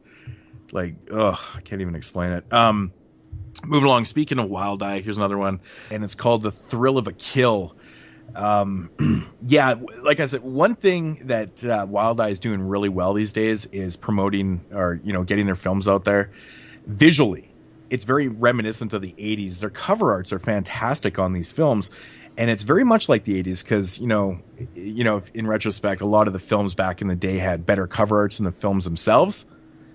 I think this is kind of the case with a lot of these releases too. Yeah, the only problem I have with cover art like this, and I've had it my whole life, is that it's just so unreal. Like, that's not what a chainsaw does to somebody's face if it touches it. It's just not. It's just, to me, it just instantly seems cartoony. That's not what happens. I guess, but I mean, for something like this, I guess you gotta kind of disconnect yourself a little bit. But at the same time, I mean, it is, but it's eye catching though. Like when you see it, you do focus on it, but who knows for the quality of the film? I mean, there's been some recent like Acid Bath, some reviews going around. We're talking like 1 out of 10s and things like that. It had cool cover art, not the greatest, but anyways, The Thrill of a Kill looks like a slasher film. All right, moving along here. We got one from Tomcat Releasing, and it's called Mansion of Blood. Now the cover art is pure shit, but it has Gary Busey in it. That's intriguing. It actually is. Like, that's I one of those Gary things Busey that was I dead. totally would just look past and not ever notice that Gary Busey was in it. I know, like, I haven't seen Gary Busey in a film, probably in a horror film, since I don't know, Ginger Dead Man. It's been a while. You know what's funny is, like, you mentioned the cover. Like, literally, I could probably make this cover. Like, if I just messed around with my program a little bit, like, I could probably make this. I know, it looks like shit. I'm not saying that your cover. Well, no, it's. I'm not a professional. It should look way better than something I could do. I know, this just looks so bad. It totally looks like someone just put this together on some cheap software. Oh, it's god awful. God awful. It's Goffle. It's Goffle. Moving along here, we got another one from Wild Eye Releasing. What a surprise. And this one's called Serial Killer. That's very original. It's actually called Serial Caller, but... Dude, I didn't even notice the A. You didn't get a press release for this? No, I didn't, because... Yeah, I was totally not reading the actual Amazon label on. I was reading the cover, and I just saw Killer. Serial Caller. You're right. And it has a phone on it. So that makes sense. Got Debbie Rochon in it. Yeah, I don't know, man. I don't know what to say. It's Wild Eye. You just never know what you're going to get. Mm-hmm. You really don't. Mixed bag. I actually didn't request this one. They released a press release for this one that you could request it. I just didn't go for it. I don't remember getting one, actually. I might have. I don't know. I'm kind of in the shit books with Wild Eye right now because I laid down some extremely shitty reviews for him, and I think he got pretty pissed off at me. I think I might have got kicked off the list for a second time. But again, that's just me being honest. Anyways, moving along. We got one here from Full Moon. I forgot they was making shit still. Yeah, me too, man. I thought Charles Band was just concentrating on doing, I don't know, Puppet Master 11. Yeah, I do hear that they're working on a documentary with him and Roger Corman. Well, that's cool, man. Yeah. That's cool. I would actually like to see just a full-blown Richard Band documentary. Hey, if you ever get the chance, Moods, and any of the listeners, go back into Killer POV's archives and listen to the one they did with Charles Band. Amazing. Yeah, you told me about that one before. I will for sure. But yeah, from Full Moon, we got one called Sideshow. And who knows? I swear this movie was released before, but I could be wrong. I don't know. Anyways, it's called Sideshow, probably obviously to do with circus freaks and things like that. So you know how Full Moon does it. Who knows? It's kind of a trash cover, by the way. Oh, again, yeah, it totally is. It's just as... I mean, it's better than Mansion of Blood. Definitely better than... I don't know. It's still pretty shitty, though. Fucking Full Moon. Probably cost them 3 cents to do that, But moving into the release of the week. And this one right here is, absolutely a no-brainer for me. I got to go with Sonny Boy from Scream Factory. So if there's one release that you need to pick up this week, got to go with Sonny Boy. David Carradine. Who else is in it? Our homie Brad Dourif. Oh, Brad Dourif, yeah. Brad Dourif is in this one, and it just sounds interesting. And I have heard good things. I believe Zach actually told me this movie's awesome. So that's cool. you know. Yeah, and I think, you know, just to remind everybody, even though we do get a lot of awful movies from Scream Factory, they do release stuff like Troll 1 and 2 where you can get it for 89 cents in a dump bin or whatever. That it seems like people do like to focus on the negative things. But we also get stuff like Sonny Boy, which I'm assuming is cool, but you know, the word on the street is that it is. And you know, as much as they released the ninth version of Texas Chainsaw Massacre 2 or whatever, there still are other things there. It's not like those things replace these things. Like, they do both. People just forget that. That is true. That is true. And getting back to cover arts and stuff, I'm still sticking with it. I was looking at those releases again actually this morning. Because I was going through Scream Factory's page and I was seeing what was coming out, what dates and things like that. And I really don't care for the cover art for Village of the Damned that much at all. It's not really good. I was looking at it, I was like, ugh, I don't know about that, man. And like, you know, I mean, I know that you really liked, you know, Chainsaw 2. Awesome. Chainsaw 2 one. Honestly, I don't really care for it's a little too busy for me, but it's actually the colors. I don't know. There's something about it. It kind of reminds me of the Serpent and the Rainbow one. Do you know what it reminds me of? What's that? Stretch's radio station, which is exactly what it's supposed to remind you of. The colors, lights, the neon, like that's what it is. It's that, and whenever you go down into the tunnel with all the lights hanging everywhere, if you really look at it, it looks exactly like that. Oh no, I've analyzed it to death, and it's just the busyness of it. I like simple things, you know. But that film, if you look down in the caves and stuff, it is busy. There's shit everywhere.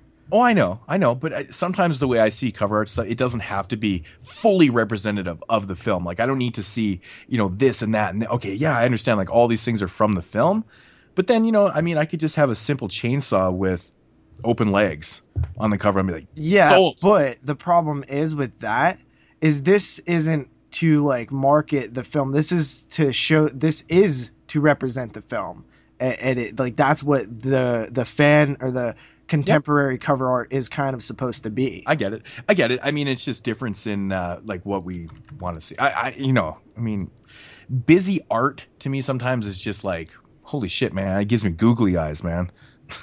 You know, and it's like, I think it's one of the best covers since Day of the Dead.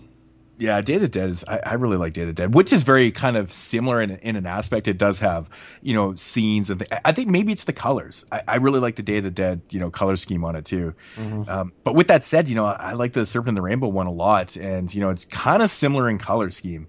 I'm assuming it was the same artist. Was it Milner that did those ones? I'm not even sure who did the. See, the Village of the Damned one, like, to go back to that really quick, the reason I don't like that one a lot is I feel like it's similar to why I didn't like the Sleepaway Camp ones all that much, and it's because the actual art, the structure of the humans in the art just looks a little off. Like, their face doesn't look real. It doesn't look natural. The thing I like about Chainsaw 2 is Dennis Hopper looks exactly like Dennis Hopper. Stretch looks exactly like Stretch. And Leatherface looks exactly like Leatherface. That's often kind of forgotten a little bit, is when the actual design of the human faces don't look right. And the Village of the Damned one really doesn't. Have they released the new art for Death Becomes Her? Is it a collector's edition? Yeah, it is. And like, coming and speaking of Scream Factory and releasing like strange things and, you know, in collector's editions to boot, like, why Death Becomes Her? Like, I know this is one of those releases that people were so confused about in the first place, but why collector's edition?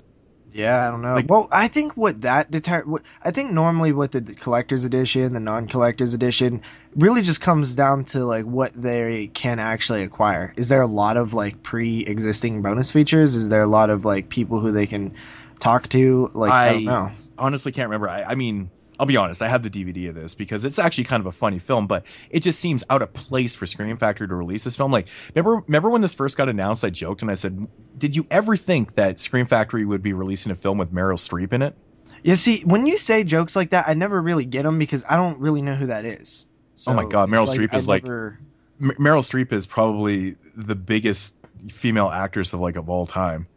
Like she's Really? won. Oh yeah, dude. She's She's literally won won. what? If you're about to say any kind of award shows I don't follow, that's exactly why. Well, yeah, she's been in like so many fucking huge movies. I've Like never Meryl Streep is kind like of what? like staple of What has she of done? what has Meryl Streep done? Yeah.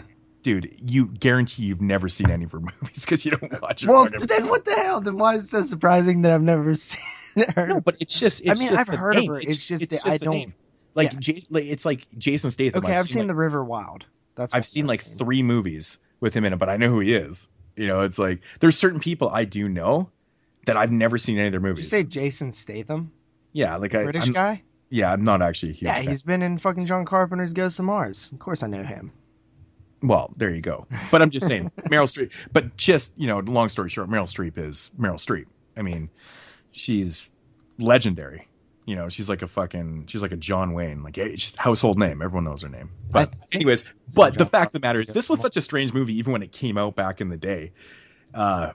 That like Goldie Hawn, Bruce Willis, and Meryl Streep, like fucking strange film. But again, just a weird one from Scream Factory. Yeah.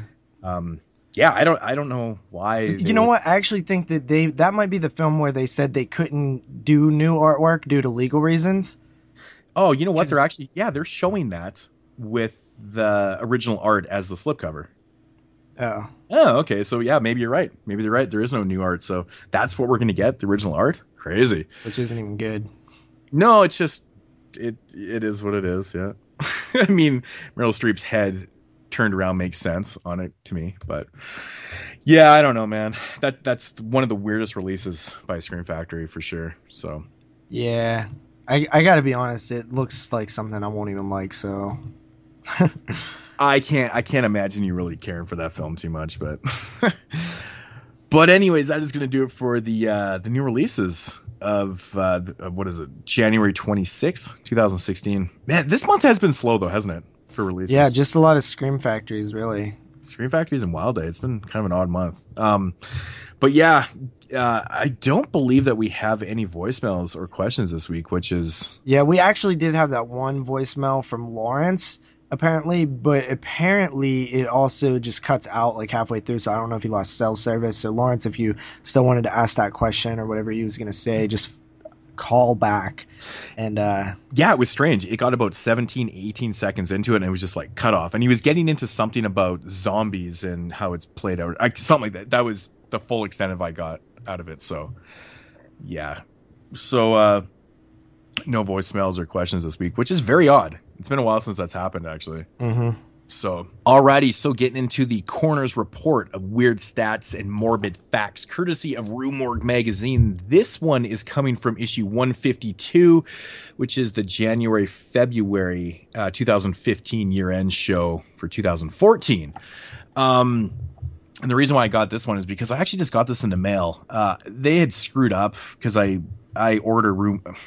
subscribe to Rue Morgue magazine, and when my subscription's up in January, right? So it was up last January. Anyways, I resubscribed, but for some weird reason, they never sent me this issue. They started the subscription on the next month. So I had to actually go back and back order this one. I just got it like the other day in the mail. So kind of a weird story. I was so pissed that they didn't send me this one because I had subscribed back on time and they just didn't send me this one. It was fucking strange. But anyways, so I had to pick it up because it was like this little void in my collection. It was pissing me off. But anyways, when Anthony Perkins expressed doubts about representing the role of Norman Bates in Psycho 2, Christopher Walken was considered for the role. Perkins, of course, eventually took the role. Could you imagine? Christopher Walken as Norman Bates. That would be insane. I can't even imagine what that would sound like. Like, there's people that can really do his voice well and like the way he talks. I wish one of those people were with us right now so they could give us like a Norman, like we like if they was like we all go mad a little sometimes or whatever, like if they did it in his voice. I don't even want to try it because I can't do it, but some people do it so well. Mm-hmm. You know, even the thought of Anthony Perkins not reprising that role, that's a weird thought. I can't even picture anyone else in that role. You mean not even Vince Vaughn? And that's my point. You know, Vince Vaughn, that was just bad cat. He did not fit that role. But, you know, if anyone could have stepped in there, I mean, Christopher Walken is kind of creepy looking a little bit. You know, he very much could have kind of stepped in there, same type of, I guess, build at the time and things like that. So I think it would have worked a lot better than, you know, Vince Vaughn did in the remake. But Christopher Walken also he's a unique type actor. I think it would have been a lot better fit, but I don't know, man. Anthony Perkins was the man, you know? Oh, most definitely. And, you know, I think what helps with both Psycho 4 and this Bates Motel TV show is that they casted a kid to play a kid Norman Bates. So it's not really like the Norman Bates. So it makes it less of a jarring because you're like, oh, it's when he was a kid. Of course he's going to be different. Mm-hmm. Yeah, totally. I still need to get into that, man. Yeah. But putting it off way too long. I've been wanting to check it out again too. Yeah, I know. I keep hearing good things. So, and it seems to be doing well. So what are they? They're in the 4th season. That's pretty cool. Yeah, I think so. Moving along. So yeah. So that is going to do it for Mood Swings. And moving into WWW portion of the show, we haven't done what we watched in. It's been a while. It's been a while. It's been a bunch of shows since we've done what we watched. So my personal favorite segment of this show is what we watched. So really, yeah, I don't know. It's okay. No, I love it, man. It's fun. What's your favorite segment then? Honestly, man, I like the news. I know it's some people's less favorite because I'm always shocked by it.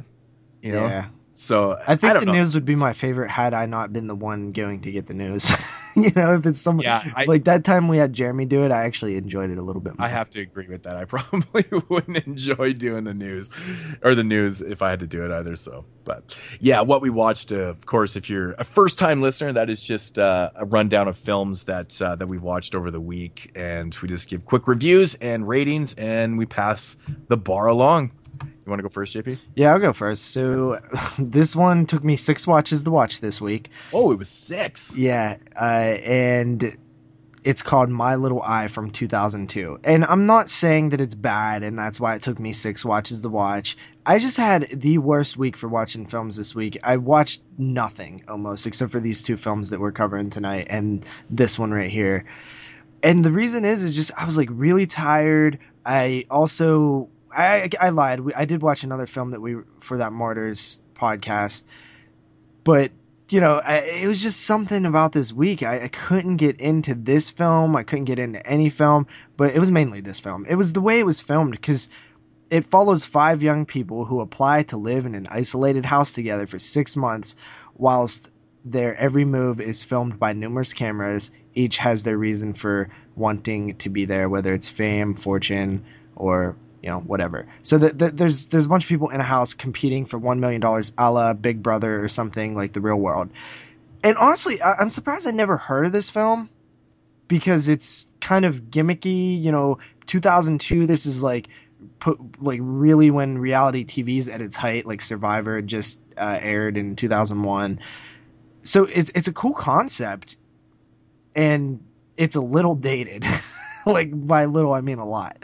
So that's part of the problem with this is it's dated. But the other problem, it has this very voyeuristic look to it because there's all these cameras that were kind of point of view, you know. But it's also very weird because they don't expressively say like where these cameras are. Like they seem to be in impossible spots. That there's so many of them that there's literally cameras everywhere. And for 2002, it just seems like, oh, like this technology probably wouldn't exist to be live streaming like this on the internet. It just seemed a little too big for the time. And especially when they start talking about like hacking and the server and, you know, it comes off so dated towards the end. But it also is kind of a little creepy in that voyeuristic sense. But the camera is also very bad. Like, it's not as bad as like Halloween Resurrection where it looks like it's a filter. This just looks like it's filmed with crappier cameras when you're looking at the point of view stuff. And I can't tell if it's like all those cameras or if it's supposed to be all those cameras. It feels like sometimes there's just like a camera in the center of the room. So there's not cameramen either. So it's a weird, they don't really explain it to the audience of like how they're being filmed. It's just like there's cameras in the house. And then these people start kind of seeing bad things start happening, and then they're like, oh, maybe they're the producers of this show is kind of up to something. They're very secluded. There's not a whole lot of information to the audience, which is kind of cool. But at the same time, it kind of just, we've seen it before, but it's not true because at the time we hadn't seen this that much. So I don't really know how to really tackle it from seeing it at the point of view that it came out. I can only really see it from today's point of view. And for that reason, it's not the worst movie in the world. Definitely not the best movie in the world. I do think it's pretty much an average film, maybe slightly above average. Might be worth a watch. Not super good. There's some cool scenes in it, though. I give it a 5 out of 10. 5 out of 10. Wow, I was expecting it to go a little lower on that one. No, it's definitely not bad. Like, it's for surely not bad. Yeah. It just took me 6 watches to watch it. I mean, how many films can you honestly say that's happened to you with? A lot. Really? 6 It times? happens all the time. Like, all the time. Like, it happens to me more than you probably know. That's crazy. Yeah, because like I always try to I always wait till the last possible moment to watch stuff, and then I'm all tired. I have a lot of patience, man. But like, if it was taking me, 3-4 times to get to, if I kept falling asleep, I'd probably start to ask myself the question, like, maybe there's a reason. Maybe it's not just that I'm tired. Maybe this movie sucks. But it usually is just because I'm tired. Like, yeah. I do that with good movies. Like, stuff we have to watch for the podcast takes me 5 watches sometimes. 5 tries, 5 attempts. I'm just not. I don't watch as many movies as you. I can't do it. OCD, just ADD, whatever you want to call it. How many movies do you watch a week? I watch like 4 maximum usually, and that's a lot for me. It seems like it takes up so much time. I don't know how you guys do it. Even last night, man, I was just like chilling. I watched 5 straight. I did. The last time I did that was probably Children of the Corn or something. Yeah. And it's because I had to. I can't remember the last time I did that on my own. When I was a kid, I used to do it all the time, but with technology and like Facebook and Xbox and stuff, I lose patience. Yeah. It's actually kind of bad. Yeah. Alrighty, so first film this week I watched from 2015, and it is called Wrecker. Oh, you heard of this one? Seen this. Yeah, I've heard. I had a screener opportunity, skipped it, and then I was gonna watch it for the 2015 show, but somebody told me to skip it. Yeah, I actually just got my copy the other day from Anchor Bay. It was like out of the blue too. I think this is a Macabre title out here, maybe. Is it? Oh yeah, okay.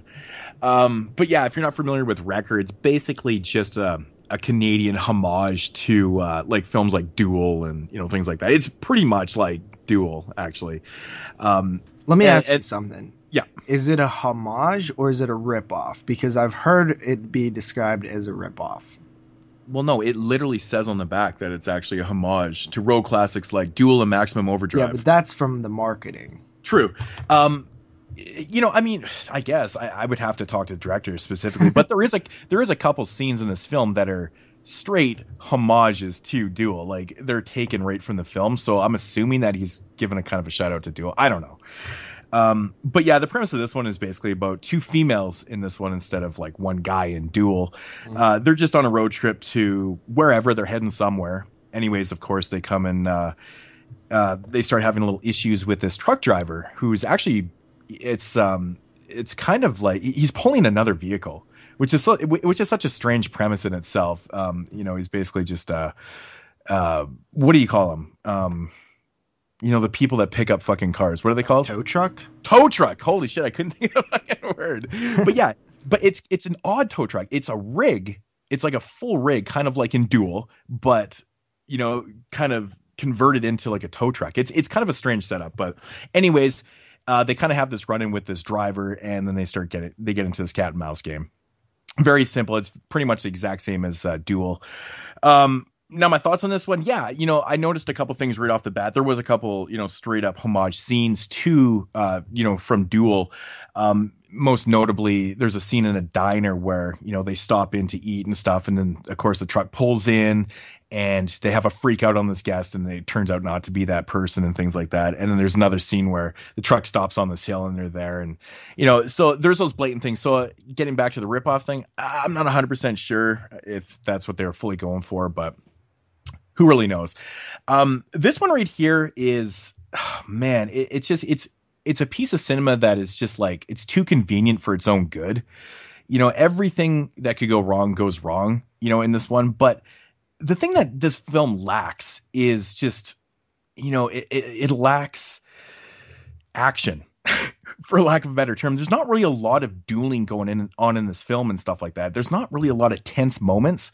For a film that's supposed to take place on the road, with a big rig and a car, it doesn't really make a lot of sense because, the girls are driving a 5-liter Mustang. It's a brand new 5-liter Mustang, and theoretically that car should be able to blow this junky tow truck out of the water. Right there, I hate the setup because in Duel, he's driving a very normal type car, like a normal sedan type thing, blah, blah, blah. It makes a little sense that, he would have problems getting away from that junky rig because this thing's got power. In this case, it doesn't make any sense. They beefed up the car too much. It doesn't make any fucking sense. Of course, they can't escape this truck and they start running into situations where everywhere they go, phones don't work. They have no cell service.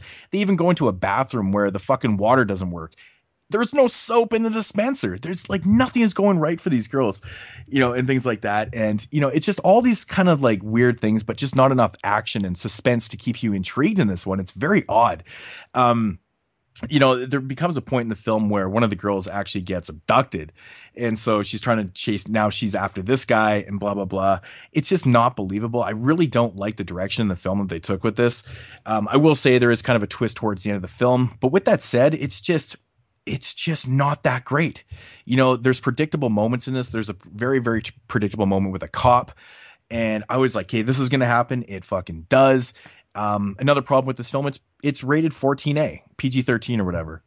So there's not really a lot of gore. Is that really Canada's PG-13, 14A? Yeah, 14A is the same. But I think there's a PG-13 and a 14A. I think they might be two different ones. I'm not 100% sure. But yeah, this one just kind of lacks in all that. It doesn't have any of those real tense moments, which is such a problem in a road horror film. I will say the acting is pretty good, though. The girls do a good job in this one. I just didn't like the way they had them driving a 5-liter Mustang. It's just the probability of it doesn't make sense because those cars should be able to blow this thing out of the water. And I didn't like the look of the truck either. They used a truck that was so kind of new looking. It didn't have that, that rusty, shitty look of the truck from Duel. If they're trying to do a full out one, the truck wasn't scary. Let's put it that way. Mm-hmm. Right. I will say the one interesting thing about this movie is that it was all filmed in BC where I live. And I didn't know that going into the film. I knew it was Canadian. I didn't know it was all filmed in BC. So when I was watching the movie, I was recognizing scenery and roads that I've driven on a million times and things like that. So I thought that was pretty cool. The cinematography, catching the mountains and things like that, I thought it was well done. But for me personally, it was an interesting watch because I was seeing total continuity issues with the way that it was edited and stuff. To the average viewer that doesn't know BC, you wouldn't know any different. But there's scenes where, they're driving on the road and it's next to the river. Next scene, it's kind of like in this full out desert area, which I know exactly where that is, like in a place called Cache Creek. They're driving in the canyon and things like that. So the way it's edited, it's kind of funny to me as, someone that's from BC seeing that. I'm like, that doesn't make any sense. But with that said, it's just a minor nitpick. It's not really anything to, whatever, but it was shot well. I thought the acting was pretty decent in this film, but yeah, this movie just, like I said, completely lacks in suspense. And that's the biggest issue with this movie. It's just too convenient for its own good, predictable. And I have to say, man, the ending of this movie, man, was just a disaster, a fucking disaster. I heard Jason say that. Yeah. Okay. So leading up to the end, and like I said, oh my God. Okay. So there's this twist and you're like, okay. And then, but the actual end of the film, oh my God, it is so bad. And it's disappointing too that they, this whole movie it is what it is. And then this end scene happens and you're like, what the fuck? It just ruins everything that you could have possibly been liking up to that point. It was devastating. And then of course there's this really cheesy last shot in the film too, that just really puts the icing on the cake. You know what I'm saying? It's a very forgettable film. And, I've stressed as many times in the past, I love road horror films. And I know you do too, JP. This one right here is very, very forgettable. And it's just such a shame that they tamed down this shit, man. Like 14A, come on, man. There's like no blood, gore. It's just not a lot going on with a really shitty ending. Very disappointing film. I'm going to give it 3 out of 10. Yeah, it's Jeez. just there's not a lot to take away from this. Like I said, some of the, like I really like that it was filmed in BC and that just seeing those roads, like I've drove on a million times, like it's right down to Vancouver and things like that. Very cool, but just unbelievable moments. Like, are you kidding me? A 5-liter Mustang against this fucking rig? Think about that for a second. I don't know anything about cars or what that even means. First of all, if you were driving a 5-liter, like it has enough horsepower. It's, you know, I've driven them before. You would be able to blow this thing out of the water. The rig would never be able to catch up to you, especially pulling a fucking car. It's a tow truck. Well, you know what they say, man, women drivers and such. So yeah, I actually didn't want to bring that up, but I was thinking the same thing. Maybe it has something to do with them, you know, being a woman driver and stuff. But I just didn't like the, you know, the convenience of things not working, and you know, in the film, it's just it was becoming a disaster. The script was bad. There's really no like direction to this, you know. Oh, we'll throw in this little twist at the end here, and maybe that'll fucking perk things up. And it's like, no, it doesn't work. I mean, dude, CG end. That's all I'm gonna say. It's fucking terrible. Jason said that as well. Oh God, he's right. He really kind of said stuff about the CG. Oh, it is bad, dude. Like it's so much more noticeable in a film that doesn't have any up until that point. Oh yeah. You know what I'm saying? It's like it's this normal road horror film, and then all of a sudden you have this big CG moment, and you're like, it's like ultimately devastating to watch. You're just like, no, it's horrible. All right, so I believe we're doing segments now. In my segment this week will be Pick of the Week. I did not have a Horror 101 or a closer look at or anything like that, but we got a old school Pick of the Week here, and this one is also from 2002. Moods had reviewed it on the podcast before, and it is titled Death Watch. Death Watch is a film set in 1917, World War I. And I love the concept of war horror films. Barely ever done, but I love war films. I love war, the history of war, stuff like that. And horror, I just think, could go so well with it. War horror. Yeah. So we're following a British group of soldiers who are pushing forward towards a German trench in a foggy night. They capture one of the German soldiers that advises them that this trench is actually evil and that it's going to force the soldiers to turn on each other and kill each other. And he tells them to leave the place. Of course, like the American soldiers are like, yeah, whatever, dude. You're a German soldier. We're not going to listen to you. And one of the soldiers in the British company is Charlie Shakespeare, and he is actually under the age of 18. He kind of lied to get in there, which was very common of that era, you know, Civil War, World War I era, where people would lie, teenagers would lie about their age, that they were 18, so they could go to war. And so then all kind of creepy, dark stuff starts happening. One of the things that I'll say right away about this film is the atmosphere is so rich and thick that you can't help but fall in love with it. The setting, that is the key word in this film. Setting is brilliant, like literally brilliant. The setting in the trenches, the mud, the rats, the just depressing vibe. Yeah. It rains nonstop. They're covered in mud. They have these coats on. The mud is literally... Doesn't it feel uncomfortable and on like everything? Wet? It's the best trenches. I'm so realistic looking in these trenches. The set designer, whoever the people are that made this goddamn set, need to work on like the biggest films ever because it looked so real. The vibe was there. I felt claustrophobic. I felt like they're stuck in this depressing place, which, honestly, if you look into any history of war stories, like people would spend weeks in trenches, just up to their ass in mud and just stuck there with rats and the dead bodies. Like you can almost smell them because that's what it was. They were just, what are you going to do with them? You're going to put them somewhere else? They're just there, man. And I think that like the film itself, like the storyline and stuff, it's kind of basic. There's not much to it. There are some creepy shots and nighttime stuff, and it kind of plays out, I guess, almost how you would expect. I thought the ending was pretty decent, but it really is just the atmosphere and the setting. I love that about it. It's honestly, one that I want to recommend to so many people just based on the look. Like I just was so obsessed with the way that it looked. Another film that we talked about a long time ago called The Squad also had a great look to it, but the story was just garbage, and it was, you know, a war horror. Yeah, very disappointing. Yeah, this one is a lot better than that. The setting is key here. I'm not going to tell you too much about the plot and stuff like that. You know, how it ends, but you know, decent stuff here. I give it. The only other thing I'll say before I get into my rating is I think the main problem comes from it. The main issue that I think could have really elevated the film was the fact that you have Shakespeare and you have like one or two other guys, but one thing that you always look at war horror film or war films in general, one thing that you always see is the characters. They always make these characters stand out, unique, because they're all sort of dressed the same. Like, you have to make them have a personality, have a history. You have to make it to where these characters feel like unique individuals, because then you care about them when they die. It's very important in war films. Mm-hmm. This film doesn't do that well. It does it okay, but not well. And that's one of the things that I think could have made this film really shine. I give this one a 7.5 out of 10. If you're curious on another take on this film, you could also go back to episode number 34, where Moods discussed it. He gave it a 7 out of 10. Wow, you actually give it a higher rating than me. Yeah, 0.5 higher.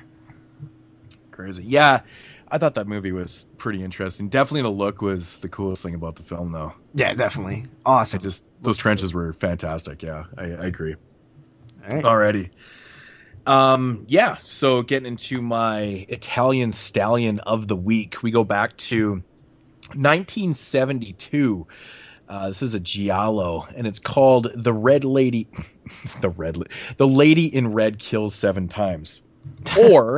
Or this movie has like tons of different titles. That's what the IMDb title is. The DVD I have is called The Red Queen Kills 7 Times. You know how it is, man, with these Italian films. They got like millions of different of titles and things like that, right? But yeah, you know, I'd always heard of this film and never had a chance to see it because it doesn't have a release over here. This is actually a German DVD that I had picked up, which, you know, I had to search around to make sure it had Italians. It had English language on it. And I have to give my man Zach all the credit for finding this one, because he actually found this copy and he's like, oh, check this out. I'm like, holy shit, there's actually a copy of that. So big ups to Zach for finding this one, because yeah, pretty cool film. But the premise of this one, basically, I'll give a little bit of the backstory because it's pretty much the whole story of the film. It's basically, it takes place like, you know, 100 years prior, and there's this myth of this red lady. And basically what happens is there was 2 sisters, and they were called the Red Lady and the Black Lady. And these sisters, they hated each other with a passion. For whatever reasons, one night, this Black Lady, she enters her sister's room and stabs her 7 times and kills her. Of course, 1 year later, the Red Lady rises from the grave, and she ends up killing 6 innocent people, and the 7th victim was her sister, which is also known as the Black Lady. Now, the myth is that, you know, every 100 years, this kind of tragedy, it repeats itself, and, you know, people start getting picked off. So present day, you got these 2 sisters, they're living in this castle. Anyways, they end up inheriting the castle because they live there with their uncle, and their uncle passes away and things like that. And of course, right after this happens, innocent people start winding up dead, and they're wondering if it's, you know, due to this, you know, Red Lady coming back, or this Red Queen coming back from the dead and knocking off people. And that's your story right there. Now, my thoughts on this one, you know, it's a giallo. It's a giallo film, but it's kind of different because it has like this kind of, you know, supernatural angle to it. You know, and, you know, in typical giallo fashion, if you're familiar with them, there's not really a lot of like straight up supernatural giallos. That's not really the thing, right? You know, giallos, it's all about twists and turns and incoherent plot twists and, you know, plot holes and things like that. Yeah, this movie right here is a prime example of all of that. The Red Queen Kills 7 Times is a very typical giallo, but it's really good, though. It's really good. You know, this one, definitely has some very memorable kills, and that's one thing about giallo films that you always look forward to is the kills. I was very surprised at how awesome the kills were in this, and I was reading up on it, and there is editions of this movie that are heavily cut, and there was editions that were like 30 minutes shorter and stuff, and I was like, holy fuck. But yeah, this one is accompanied with really good kills. Of course, it has that early 70s color blood and stuff, which is ridiculous. I know you hate that and stuff, but it's kind of funny to look at. Yeah. It has beautiful women in it, lots of nudity, gratuitous nudity. It's not like sleazy nudity. There's quite a bit, but the cast is fantastic. But the thing that keeps this movie going is just all the characters. There's tons of characters in this. It kind of keeps you guessing, going, is it her sister? Is it not? Is it the supernatural? You don't really know what the hell is going on because there's this police investigation. They keep leading, in one direction. Brings you over here, brings you over there, and things like that. And it's kind of cool because there's a lot of characters in this, and it's at times it's almost like hard to keep track of. It's like, okay, what's going on? Accompanied with obvious plot holes and things like that. But I really did like the end, though. The end of the movie was good. Everything leading up to it was fun. It was good to look at. It had good visuals, good set pieces. Like I said, the kills were the kills are fantastic, but the scenes and the setting and stuff just really well done. Love the castle, love the water, everything about it was really cool and stuff. But the whole third act in this movie is just crazy, and then the whole explanation for what happens is like so incoherent. You're like, really? But it's like it makes you smile, and you're like, okay, well, I guess I'll buy into that. There's even scenes in the end with like rats and like crazy underground tunnels, and it's really cool, man. This one I had a lot of fun with, man. I thought it was just a blast. Really, really good stuff. This one has a very early entry by Sybil Dannings in this film, of all people, in 1972 in this Italian giallo. Isn't that crazy? I was like, that's, really kind of strange, very unrecognizable, but Barbara Boucher is like the main character in this film. Very, very beautiful and stuff. But yeah, if you've never seen The Red Queen Kill 7 Times and you like your giallos, check this out, man. It has all those things that you look for in a giallo. Like I said, very fun stuff. I give it about an 8 out of 10. Cool. That's going to be one that's going to be hard to remember the title. I know, right? The Red Queen Kills 7 Times. That's the title I have on here. And like I said, the IMDb title is different, but when you type it in, it comes up as that. So you know how it is, man. These movies, like I said, there's so many different damn titles, man. Ridiculous. But yeah, super fun film though, I have to say. And the transfer on the DVD was good. It was good. So good colors. So yeah. All right, awesome. Alrighty, so getting into the main featured reviews of the night. Yes, we're going to be starting out here with a film from 1942, directed by Jacques Tourneur. I can never pronounce this guy's name, man. I don't know. But produced by I think it's just Jacques Tourneur. Something like that, yeah. I feel like I'm saying it wrong. Probably butchering. Me with names, I'm butchering things all the time, but produced by the infamous Val Lewton. I think he produced, I want to say 9 or 10 horror films, in his career and stuff like that. And this is one of them. I think this is the very first one that he had done. So, and it of course is Cat People from, like I said, 1942. Yeah, like directly right in the middle of World War II. Yeah. But getting into the brief synopsis of this film, I'll just read off the IMDb synopsis of it. It says, American man marries a Serbian immigrant who fears that she will turn into the cat person of her homeland's fables if they are intimate together. Yes. Yeah, intimate together, huh? If they are intimate. So she's fearing something. So what are your thoughts on this one? First of all, I like that technically it's pretty goddamn well done in terms of just like for its time. I've heard people talk about this film a lot about how certain things are very innovative. I'm pretty sure I've heard people compare this to like the first jump scare utilized late in the film with I believe a bus. Yeah, with the bus. Yeah. This film actually is credited for that. Which is, whether it's true or not, I don't know. But yeah, I mean, we really probably won't know, but it is credited as the first jump scare. I think that's cool though. So I recognize that stuff right away. Like technically, yeah, there's a lot of interesting, camera work and different music cues and stuff like that. That's very effective. I mean, when you really pay attention to that scene with the bus, it really is like exactly how you jump scare. You have a certain noise, and it's the camera's going a certain way, and then something comes from the other side and it has a similar sound to what you're currently in fear of. In that case, it's a cat, and the bus makes a like sound, like almost like a hissing or something, which is it's pretty cool. I've actually seen videos break down that scene, why it's effective and why it's been used over and over and over again in Hollywood and film throughout history. Yeah, it is very interesting that it came from this film too, because it doesn't really appear to be that type of film that's probably going to start jump scaring you. No. It's a very slow paced film with a storyline that is out there, but it's very subtle in itself too. This film to me is so much a product of its time.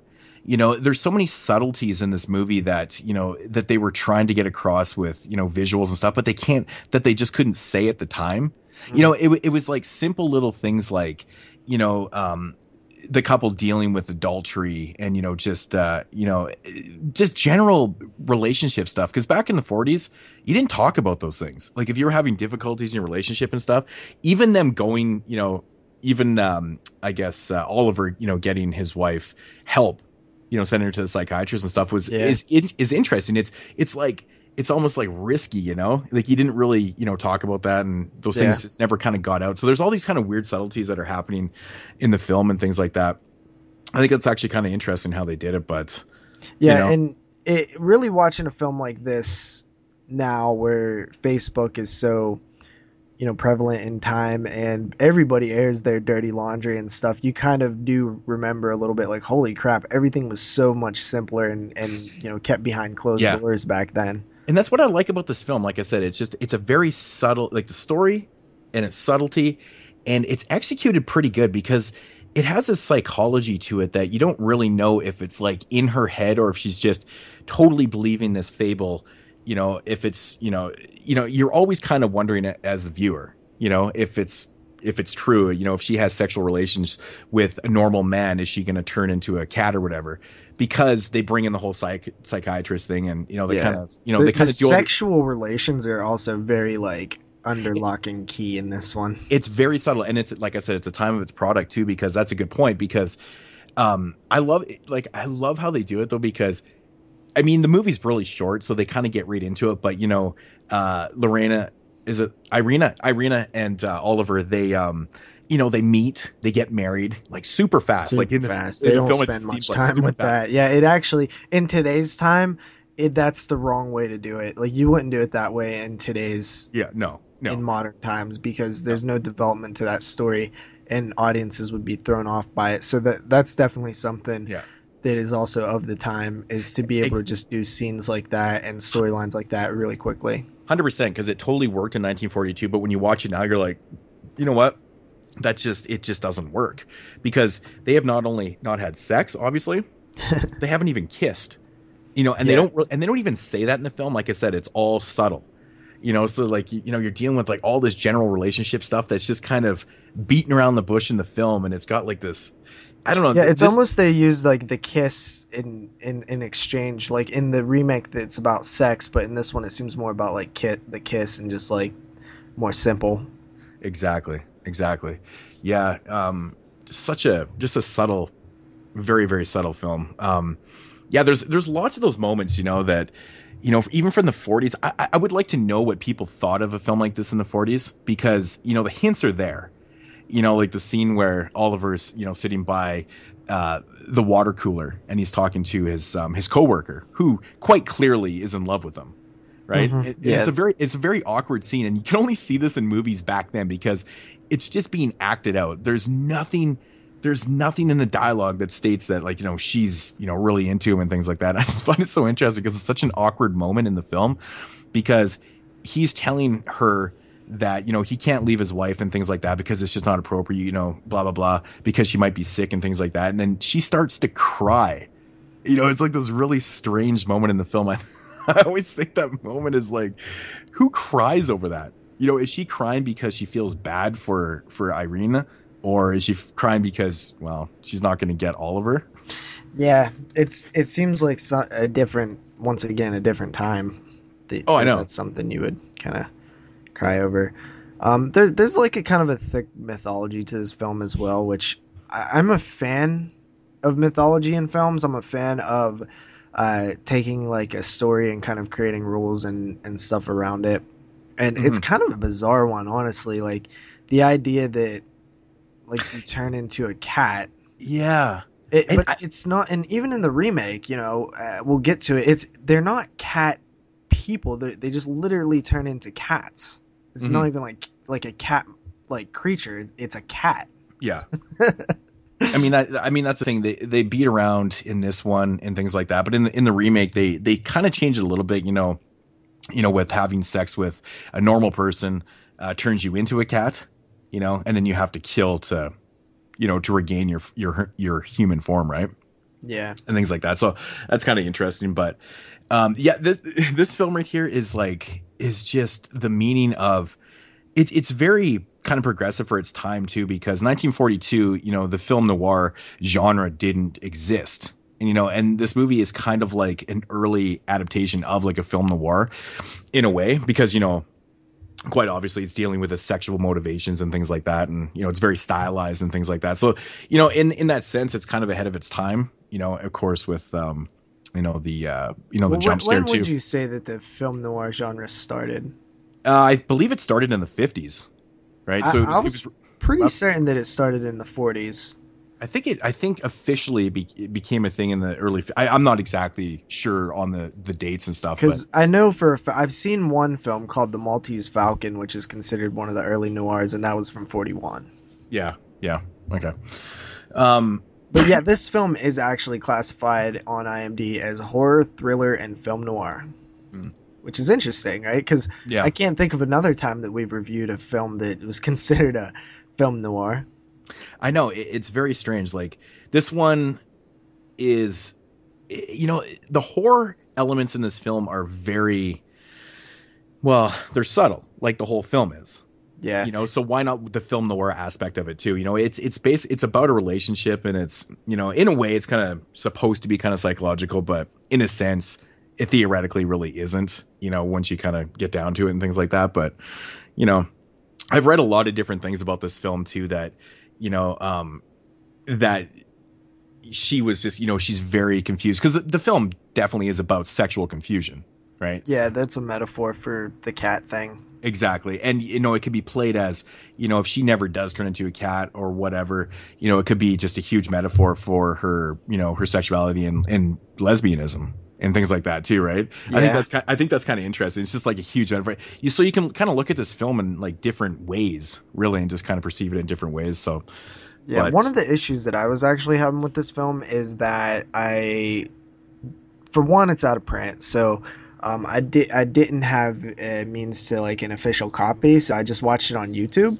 Mm-hmm. And I should have actually spent the $2 and rented it, because the version on YouTube was in parts and the film quality wasn't the greatest. Mm-hmm. It wasn't bad either. It was just standard def though, like just, on YouTube. It just wasn't as good as I was, wished that it would have. So I feel like some of the scenes that are supposed to be like filled with tension or suspense, the actual very few scenes of thrillingness that's supposed to like scare you, it didn't come across super good for me. But I do feel like this is a film that if you would actually kind of maybe read a little bit about, or you would go and listen to other people like us or somebody else talk about it and then rewatch it, you might pick out a little bit more. Honestly, if you had like a film professor like kind of point out all the things that were revolutionary for the time, I think that would be interesting too, because I know there's a lot there. Like I've heard people talk about it. I've seen some of it for myself in this with the jump scare and stuff. But I feel like that's what I would like most about this film, is kind of the history of the film, the stuff that it achieved. Yeah, this is a film that predominantly just kind of relies on the myth of it, is the myth true? And that's where the psychology comes in. And there's very little suspenseful moments. I think really the most suspenseful moment in the film is, the pool scene where you see the shadow of, the cat and things like that.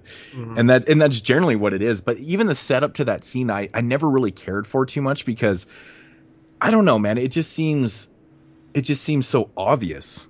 I don't know. Maybe it's just me. No, you're right. You know what I'm saying? It just doesn't seem like it's a great setup. It's like she goes in here and all of a sudden, woo, it's like, it just seems, I mean, I guess, the film being so short and being such a low budget film and stuff to you, I guess you can't really, you can't, develop something bigger, for those moments. So yeah, so the horror and the suspense in this one, it's mostly just about the myth and the psychology. That's what this film is. I don't really know if it was that low budget. I mean, is $134,000 low budget in 1942? They had $130,000 for this movie. $134,000. Man, I could have sworn. Wow, it's crazy too because you can tell it's just shot on sets and things like that too. It's not on locations. Like it's totally shot on sets. And I'm really surprised by the budget on that. But I mean, the movie was only 73 minutes. That's why I was assuming that it was very low budget because there's not really a lot of development. Like I said, in the film, Irina and Oliver get married, and are living their life within 10 minutes of the movie, kind of thing, right? They didn't develop anything. So, do you know that the bus was called the Luton bus?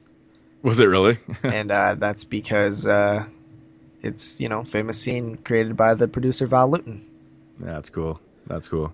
Yeah, I was just checking out some of the trivia, which I like to do from time to time on films. Yeah, I don't know, man. This movie, I've always really, enjoyed it for what it is. But I will admit, though, it's very slow paced for a 73-minute film. I mean, I actually specifically remember watching it and being into it a good deep ways, and I'm like, this could, as of right now, this could not even be considered a horror film. I know, right? Just nothing really is happening. And it really does spend a lot of time. There's a lot of talking in this film. There's a lot of time spent with the relationship. And to me personally, I feel like that's where the film becomes problematic because you do have to kind of put your mind in a weird place because it just doesn't feel like a genuine relationship. Like these two have been married, yet they've never kissed or had sex. Well, that's because there's no development with their characters. It's like they get married and instantly they're having problems. Yeah, right? And it doesn't seem believable to the viewer. You can't really buy the love. No, right? you really can't.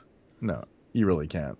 And I know that people say well, you have to put yourself in 1942. You have to put yourself. Well, I'm so far removed from the idea that you can marry someone and not have sex that it's hard to put myself in 1942 for that. I mean, was it even is that even I feel like that would even be considered weird back then. No, I don't think so, man. I don't think so. One thing I really do enjoy about the film, though, is just how it portrays that time period. Very, the film's trying to look very glamorous. If you notice that, they really glamorize, smoking in the film and things like that. Yeah, it's all there. That was a product of the time too, especially with the noirs, the glamorization of things. Oh, yeah. And I kind of always liked that. Mm-hmm. Whenever just thinking back. To that film that I recently watched called What's the Matter with Helen. I think that was set in the 40s or something like that, and it was really glamorous. That was kind of the thing they was going for. I like that. Yeah. I kind of it's it's like a lower budget film. Well, I'm 130,000, but it's not one of those Hollywood blockbusters at the time. But I think they did a good job with the look of this one, considering it was quite obviously shot on sets and things like that. But yeah, this is a film that almost always pops up in books or lists or anything you kind of read about film history. It's one that kind of always pops up. Do you think this film, in a sense, is the film itself suffers for what it's pretty much known for? It's known for giving the world that jump scare, and everyone's like, oh yeah, cat people. It was the film with the jump scare and things like that. But if you really look at the film, it's a very, very simple film that is not really that developed. You have this myth and you have the psychology to it, but then, and then you have this little minor third act, with minor suspense. It's one of those films that's just it's very plain and simple to the point. I think that it's one of those films that, like, if you dissect it and you take like certain scenes out of it, like that's like the real benefit of watching it, is to just see like where this like information has come from, and just like looking back on it. I don't feel like this is, as a film, kind of how I was feeling earlier, where I felt like the fluidity of myself was off in the podcast. I feel like the fluidity of this film is off as well. Yeah, I It's mean, just not flowy enough. well, it doesn't flow because it totally has that choppy feel because of the lack of development, and that's just something you got to deal with when you watch it too, right? It's just 73 minutes. What do you do with development, right? Yeah. Really nothing. So I don't know. Relies on look and myth. I don't know, man. I still really do enjoy this film. I think the acting overall is really well done. I don't really have a problem with the acting. I mean, there is some. I want to say maybe Oliver Reed's friend in the film, the other girl there. I think she kind of overacts a little bit at times, but then again, it's kind of the time acting though. It really is though. Like sometimes it just makes me smile. I'm just like, that's awesome.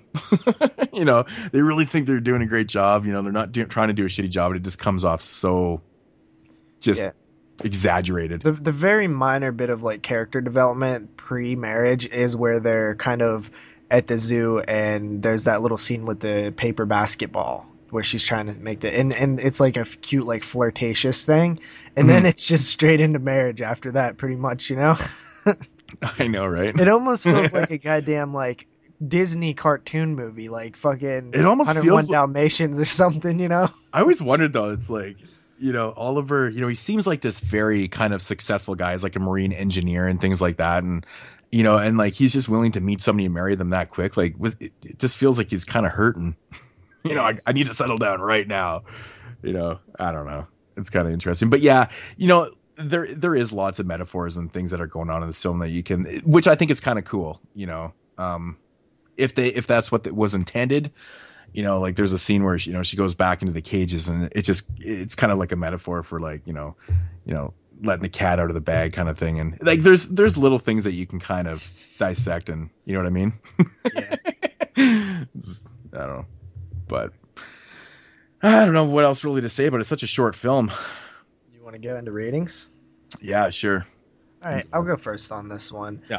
It's by no means a bad movie. That's for sure. It's just not one that I would really go back and watch again ever. I'm glad I seen it for its historical purposes, and it was, mildly entertaining. I can't say that I was overly joyed by the end of it, where I was like, man, that was so good, but it was like, all right, I see what people like about this, It's I didn't like really the scene on the couch. It's not really my my like favorite, but I came. I was really just kind of joking. It's just like, okay. So I'm going in at about a 6 out of 10. Yeah, honestly, man, I enjoy it.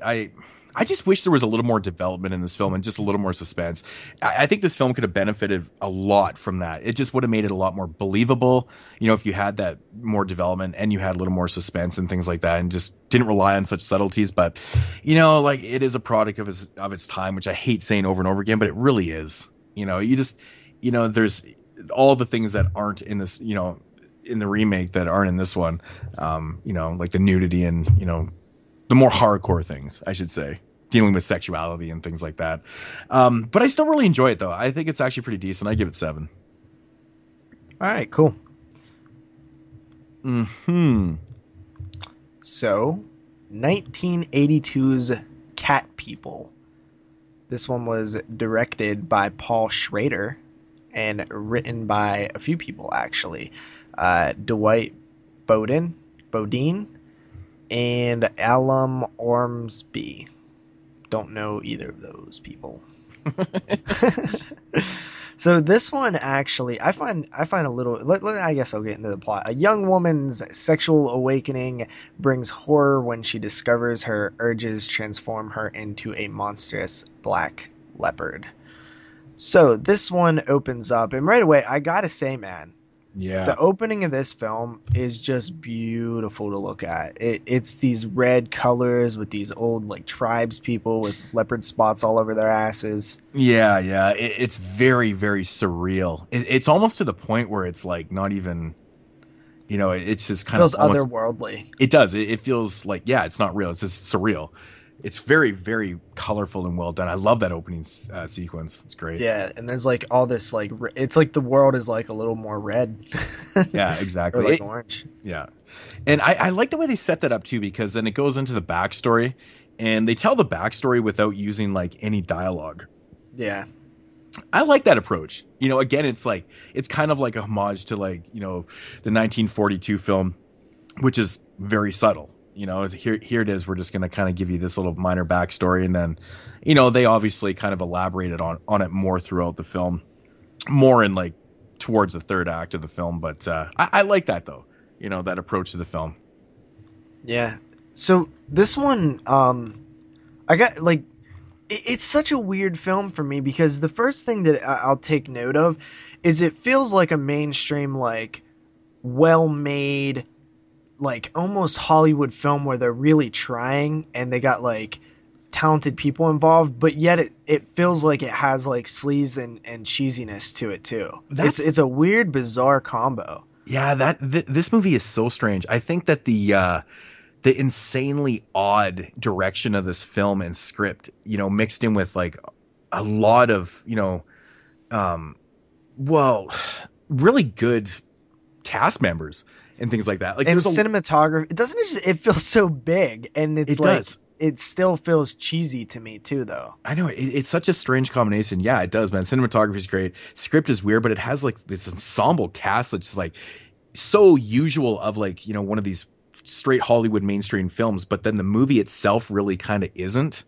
It has like this weird kind of weird kind of balance to it that, in my opinion, kind of works. Like it's got some big names in here, man, like Natasha Kinski and Malcolm McDowell, John Hurd.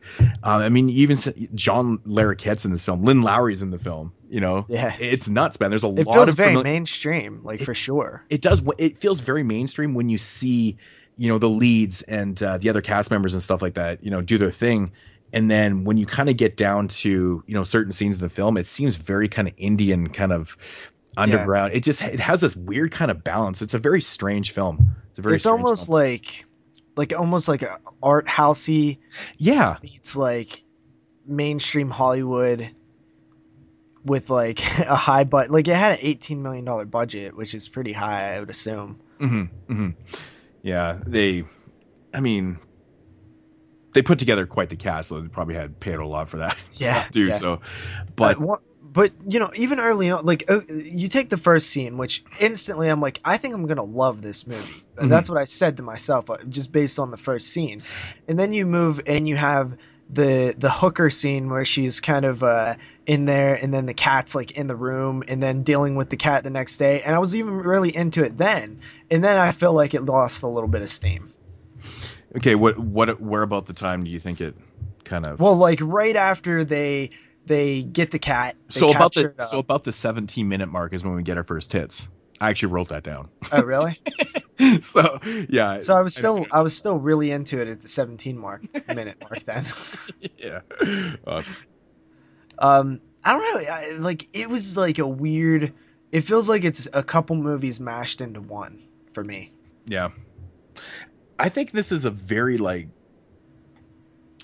interesting erotic thriller that is it just doesn't know what it wants to be at times. It's kind of a strange film. Like I said, there's so many aspects of this that just scream like Hollywood, and others that are just so like dude, I'm telling you right now. This film has some great scenes, like in terms of technical like types of scenes, like shots. Yeah. Yeah. There's like shots in the bathroom where the camera like pans back and up and away, and then there's other shots where they're under stuff or like over stuff. Fog is good, lighting's good, the like rain and pool scenes and stuff. There's some artsy gore scenes. Yeah. When Buddy gets his arm ripped off and then the blood's kind of flowing down towards a drain and like stuff like that. She's standing with the drain by her feet and stuff. So it looks really good. Mhm. But then you have this sort of incestuous, like nudity that feels like that it's there just for nudity being there. And there's penises a little bit. You see little penises every once in a while. Uh, so it has this almost like sleazy feel to it too. And then it feels like it's trying to be real serious, but the fact that it's like this fucking cat and this guy is like in love with this cat, and it's like this is kind of cheesy feeling. Like I don't think you could play it serious because it's just like you can't. This is what happens when you play something super serious, but the audience kind of sees it and it's like, it's just kind of cheesy. I don't know. It's just it doesn't feel. Maybe the subtlety of the original. Yeah, like I never really thought that they were just, throwing in the nudity just for the sake of having it there. I think it's there for the fact that the movie is like psychosexual, right? It's about, the sexuality and, because that's the myth of what the cat people are. They can really only have sex with each other. And I don't know, it just has everything to do with sexuality. So I think the nudity just comes hand in hand with that. Well, I say, yeah, okay. I agree that there are these, because it's a story about sex, but at the same time, dude, you can't tell me that a hooker falling down the stairs and her bra bursting open isn't just thrown in there for Okay, hits. yeah, I'll give you that one right there. But there is other scenes and stuff that I think it's totally there, for a reason. Obviously. Yeah, but that is a good example though. Completely, I agree with that. So.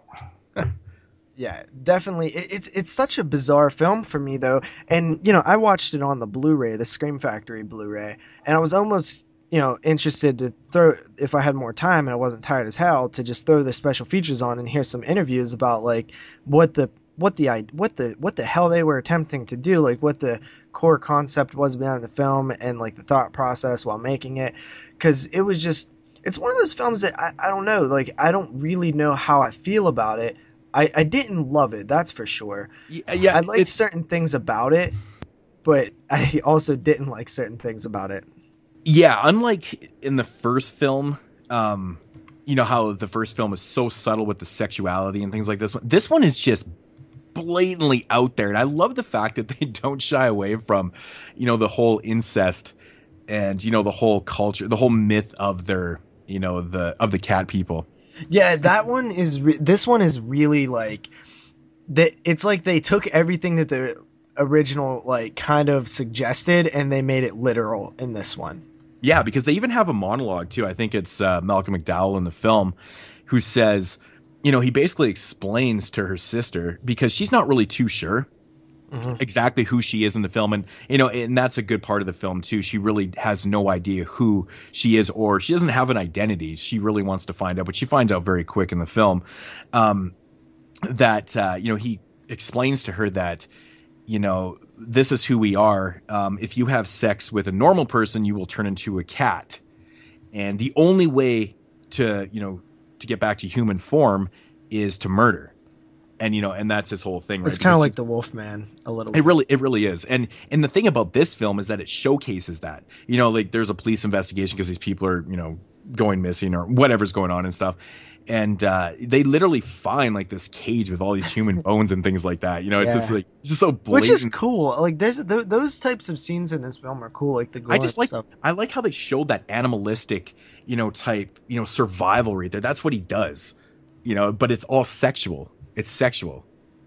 It's really interesting. It's all about sexual. It's not, he doesn't have to kill to survive. He doesn't even have to have sex. It's just, but that's just part of what the cat people are. And, yeah, the cat people, I think that if they could have really, cause the girl was a virgin. I think if they really could have, maybe focused more in on their need for these sexual desires, that's exactly what they were, like uncontrollable desires. I feel like that would have definitely helped, but I feel like they attempted it, but they didn't really get it across like it was like a need. Yeah, at times I feel the exact same way. Because then you could just say, just stop, just don't have sex with anybody then. You know what I mean? Like, I know that that's going to be kind of a like crappy life or whatever, but at the same time, like, at least you're not going to turn into a murderer.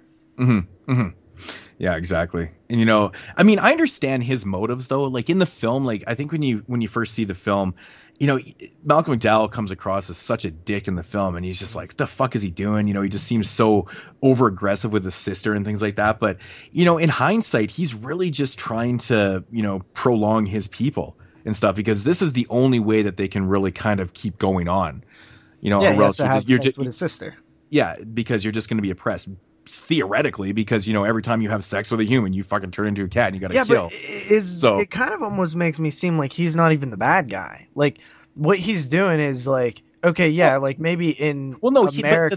the thing is, he is the bad guy though, because he doesn't have to be having sex. He actually likes it.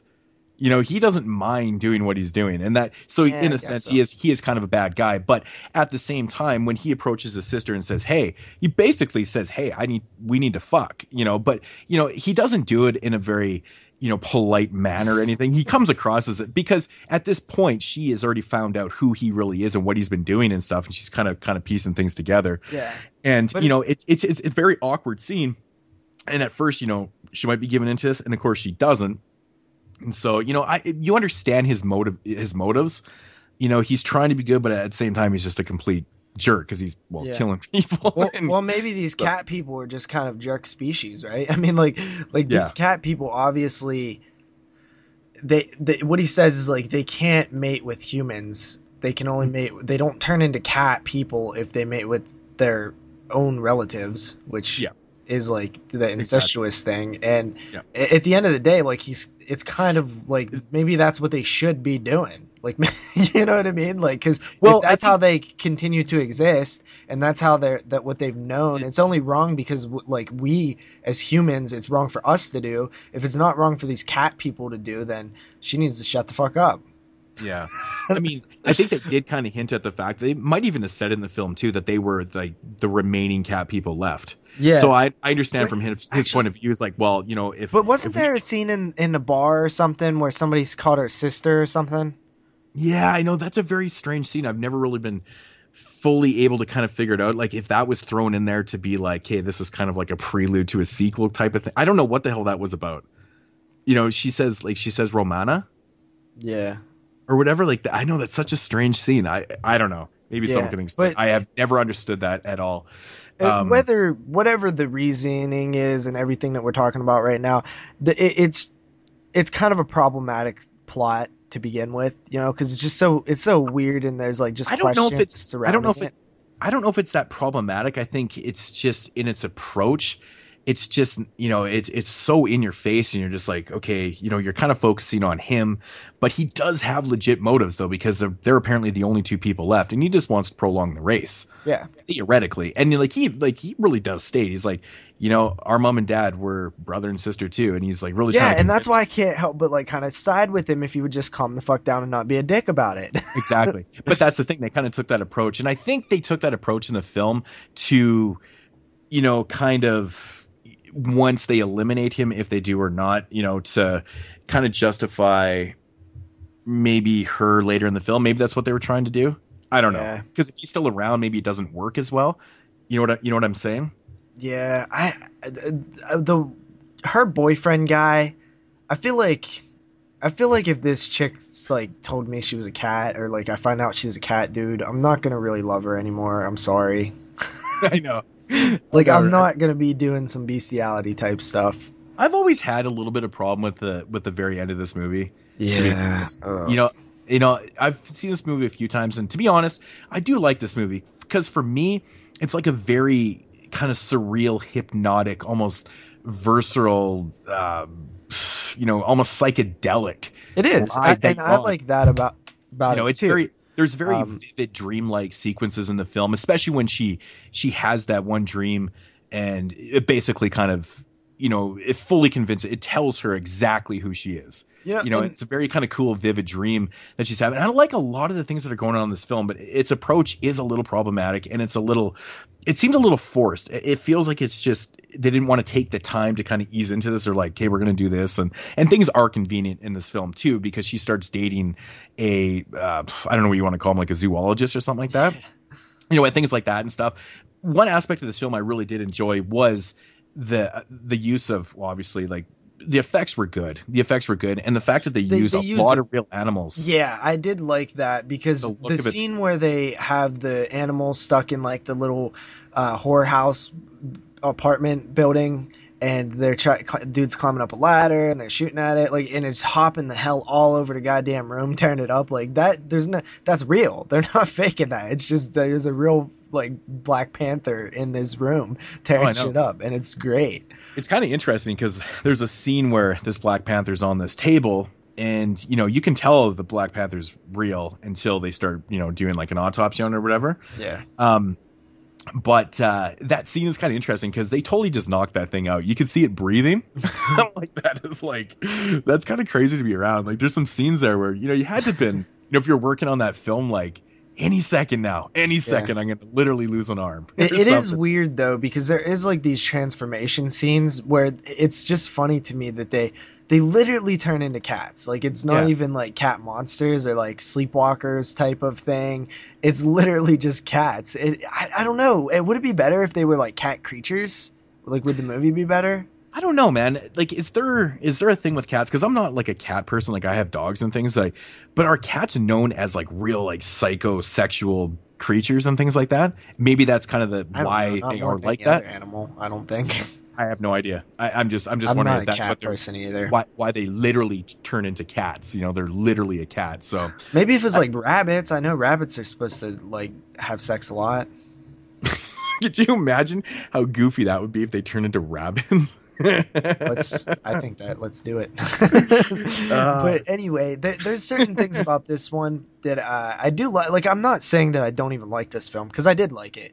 I think that it's a little too long as well. Yeah, this movie definitely, it's another problem I have with it. It's too long.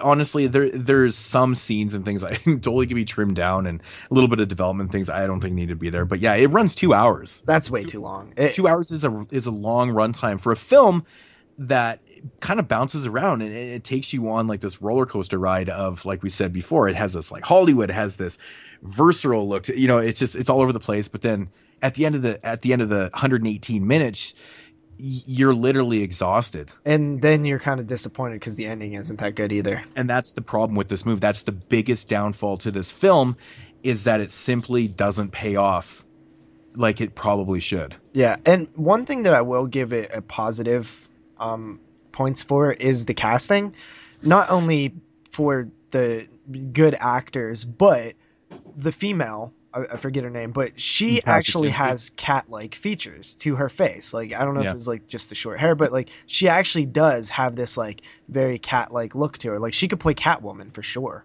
Yeah, I know. Yeah, Natasha Kinski, very attractive woman. You know? And she walks around naked a lot too. I know, right? Yeah, I mean, even what's her name? Annette O'Toole's in this film too. I think they even show her tits in the film too. Yeah, there's a few. Well, because there's a couple homages to the original film in this one. Of course, the scenes with the cages and things like that, but most notably the scene at the pool.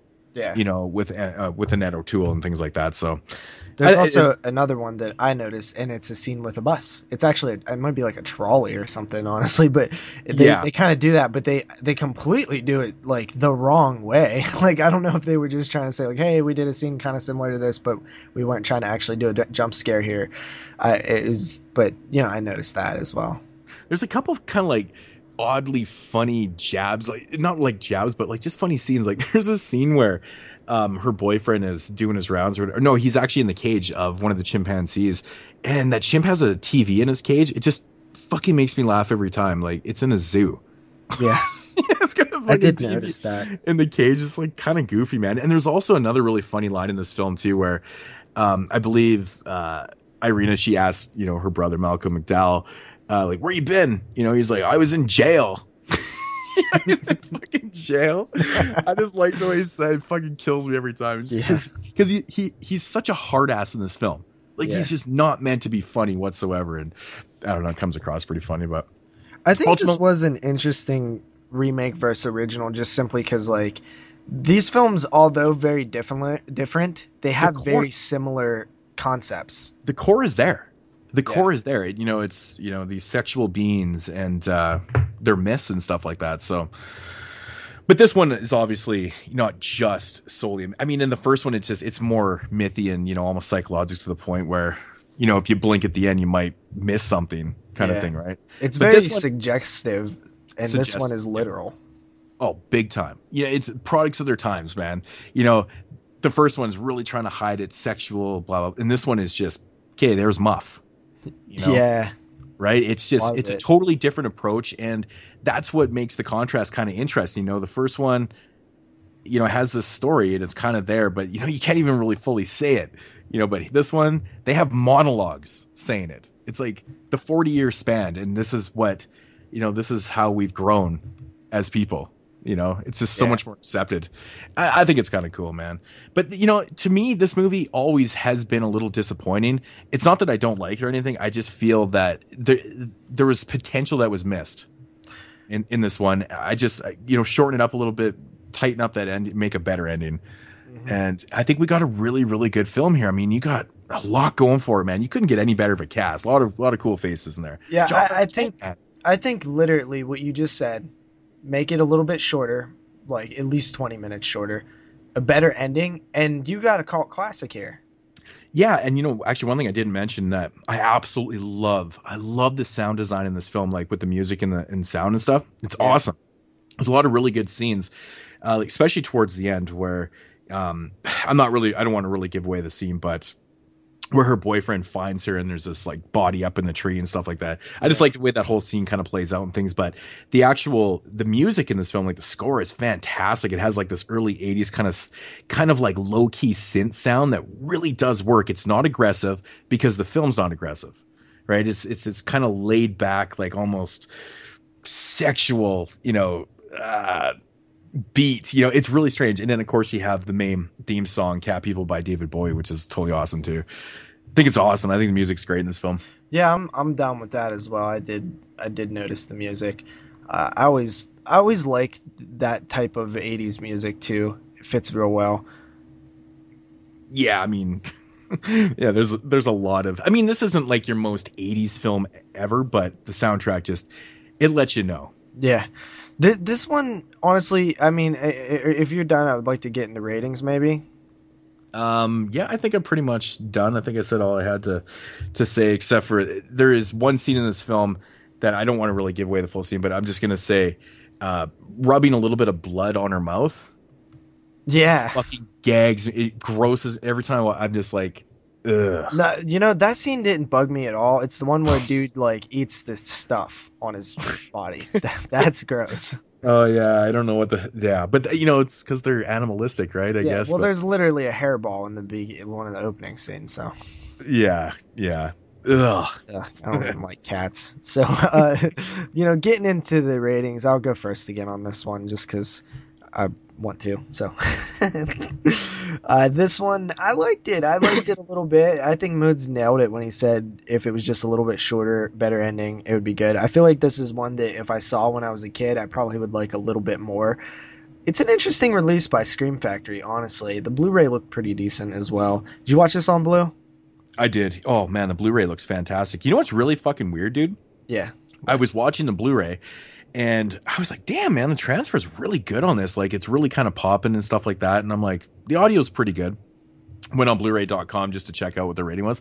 The PQ was like a 2.9 and the audio was like 4 point something. I was like, wow. Yeah, Jeremy is always obsessed with whatever new shit comes out, like checking the scores, but yeah. I don't really look too much into it because I'm pretty different than Blu-ray.com. Yeah, me too, man. And I was like, what the fuck? I was like so confused by it. I was like, wow, I actually thought the transfer was one of the better ones. You know, to be honest, I thought it really captured those vibrant reds and things like that. I don't know. Yeah, plus the beginning of this film is just beautiful. Like, oh yeah, you can't help but to look at it. Well, that's what got me looking on Blu-ray.com. Yeah. So yeah, with that said, I think I'm gonna come in at about a 7 out of 10 on this one. It's a solid movie, not one that I'm gonna run back to because it is long, but yeah, there's just a few problems I had with it. It's a little slow. So, you know, it's precisely why I barely ever watch this movie. And this is actually the second time I've watched this Blu-ray. When it first came out, I watched it, and I think I fell asleep. I don't remember watching the whole thing, to be honest, but I guess it happens. But yeah, like I said, man, I just, I couldn't describe the film anymore. Like, if I was just to describe it quickly to somebody, like I said before, it's just a very surreal, psychedelic, visceral, hypnotic type film. And I like those aspects of filmmaking. I like very kind of artsy things without being overly artsy to the point where it doesn't make sense. You know what I'm saying? Like, I think they capture a lot of that art and, certain things in this film. But yeah, too long. The ending I really don't care for. It brings down my rating quite a bit. I like these, these sexual thrillers, and, it's cool, man. I give it 7.5 though. 7.5 out of 10. So did you give the other one 7.5 too? I give the other one a 7. Okay, so you agree? So you think that this one's better than the original? I do. Yeah. Yeah, me too. It's one of those rare cases where I feel like they pretty much kept the gist of it and just improved on everything else. Mm-hmm. Mm-hmm. Yeah. Yeah, it's definitely. I think it's like one of, man. I actually, to be honest, I like a few remakes more than the originals. Care to share some of them right now? Yeah, I like the remake of The Blob more. I think we all do. The Thing is another one. Yep. Invasion of the Body Snatchers. So pretty much anyone that came out in the 80s. Invasion came out in 78. Okay. Fair enough. Which is the second of 4 films, but I do like that one better. And I love the original one. The original one's really cool. Say I like this one more than the original. I think there's one more too. Can't quite remember. I like Halloween. No, I'm just joking. Oh, you almost gave 9 fanboys a heart attack just now. Exactly. Had to stir it up, Me personally, I like all the ones you just named, and I know this is pretty crazy, but I think that I like the Hills Have Eyes remake better than the original. I think. I used to think I did too, until I've watched the Hills Have Eyes remake a few times in the last few years, and I don't think it honestly doesn't. It does like decline the more you watch it, I've noticed. Yeah. It's very, very much. I'm not saying I ever like the Dawn of the Dead remake more than the original, because that would be blasphemy, considering Dawn of the Dead is my favorite movie of all time. But yeah, Dawn of the Dead remake is an example of a film that every time I watch it, I swear to God, I lose a half point. Yeah, I think I'm down to like a 7 or a 6.5 on that one now. I swear to God. I used to really love it, man. And I'll never forget when I first watched it when it first came. I just loved it. I was like, damn, look how fast those fucking zombies are. It's crazy intense. Just going crazy. And I don't know, man. I really enjoyed it. And over the years, I'm like, man, I was fucking retarded with that one. So, I don't know what happens, but yeah. So basically the moral of this conversation is here. You got to give remakes a chance sometimes. Sometimes they turn out to be better than the originals. At least. Not very often, but sometimes they do. Not very often, but sometimes they actually do. And I'm sure there's other ones out there. I just can't think of them off the top of my head. But, yeah. Alrighty. So I guess with that said, that is going to conclude episode 70 of the 22 Shots of Moods and Horror podcast. I hope you guys enjoyed the show. I definitely certainly did. What the fuck? Apparently I can't talk either. Is that like a double negative or something? I don't know what is going on there. Yeah, I certainly did though. It was fun. It was fun, even though we're lacking a little bit of news this week and things like that, but I think we kept it real. It was like more of a chill show, just like a, hey, we're back to doing this weekly, just, this isn't like a huge mega show, but it's just like a fun little remake versus original show. Yeah. Exactly. And I like these shows. I like, having that little bit of contrast every once in a while. It's different. Yeah. Than doing just a franchise or just a single review. It's like a different type. You get to talk about 2 at 1. Absolutely. Yeah. So, you want to take us out of here? Yeah, man. Let's do that. So, a couple things you guys could do. Definitely subscribe to us on iTunes, review/rate. At the beginning of the show, we mentioned that if we get 10 by March 22nd, we might do we will give away something if that happens. So, it doesn't hurt to try and enter the contest. Twitter, 22 Shots Podcast. Facebook, check this out. This happened today, actually. Facebook.com/group/22 Shots Podcast. How about that? We actually have a URL for Facebook now. Baby. That's pretty cool. Mood616 on YouTube. Double Shot J on YouTube. Of course, horrorphilia.com, 22 shots of moods and horror.com. If you want to leave us a voicemail, which, Lawrence, I hope you call back and tell us what you was going to tell us the first time. The number is 724-426-6665. Again, that is 724-426-6665. Yeah, so with that said, we'll see you guys next week with a single standalone review. This one pretty interesting. We're going to do Sweatshop. From a few years ago. Yeah, and we might be having a special guest. I don't even know about this. Yes, I may have acquired a boyfriend. That just sounds so wrong. It's not 100% sure because he does have to work until a certain time, but he's considering making up an excuse and leaving work early to do the cast. And I'm like, wow, we are so special. Absolutely. That's awesome. So, but anyways, yes, we might have a special guest for that one. So stay tuned for Sweatshop.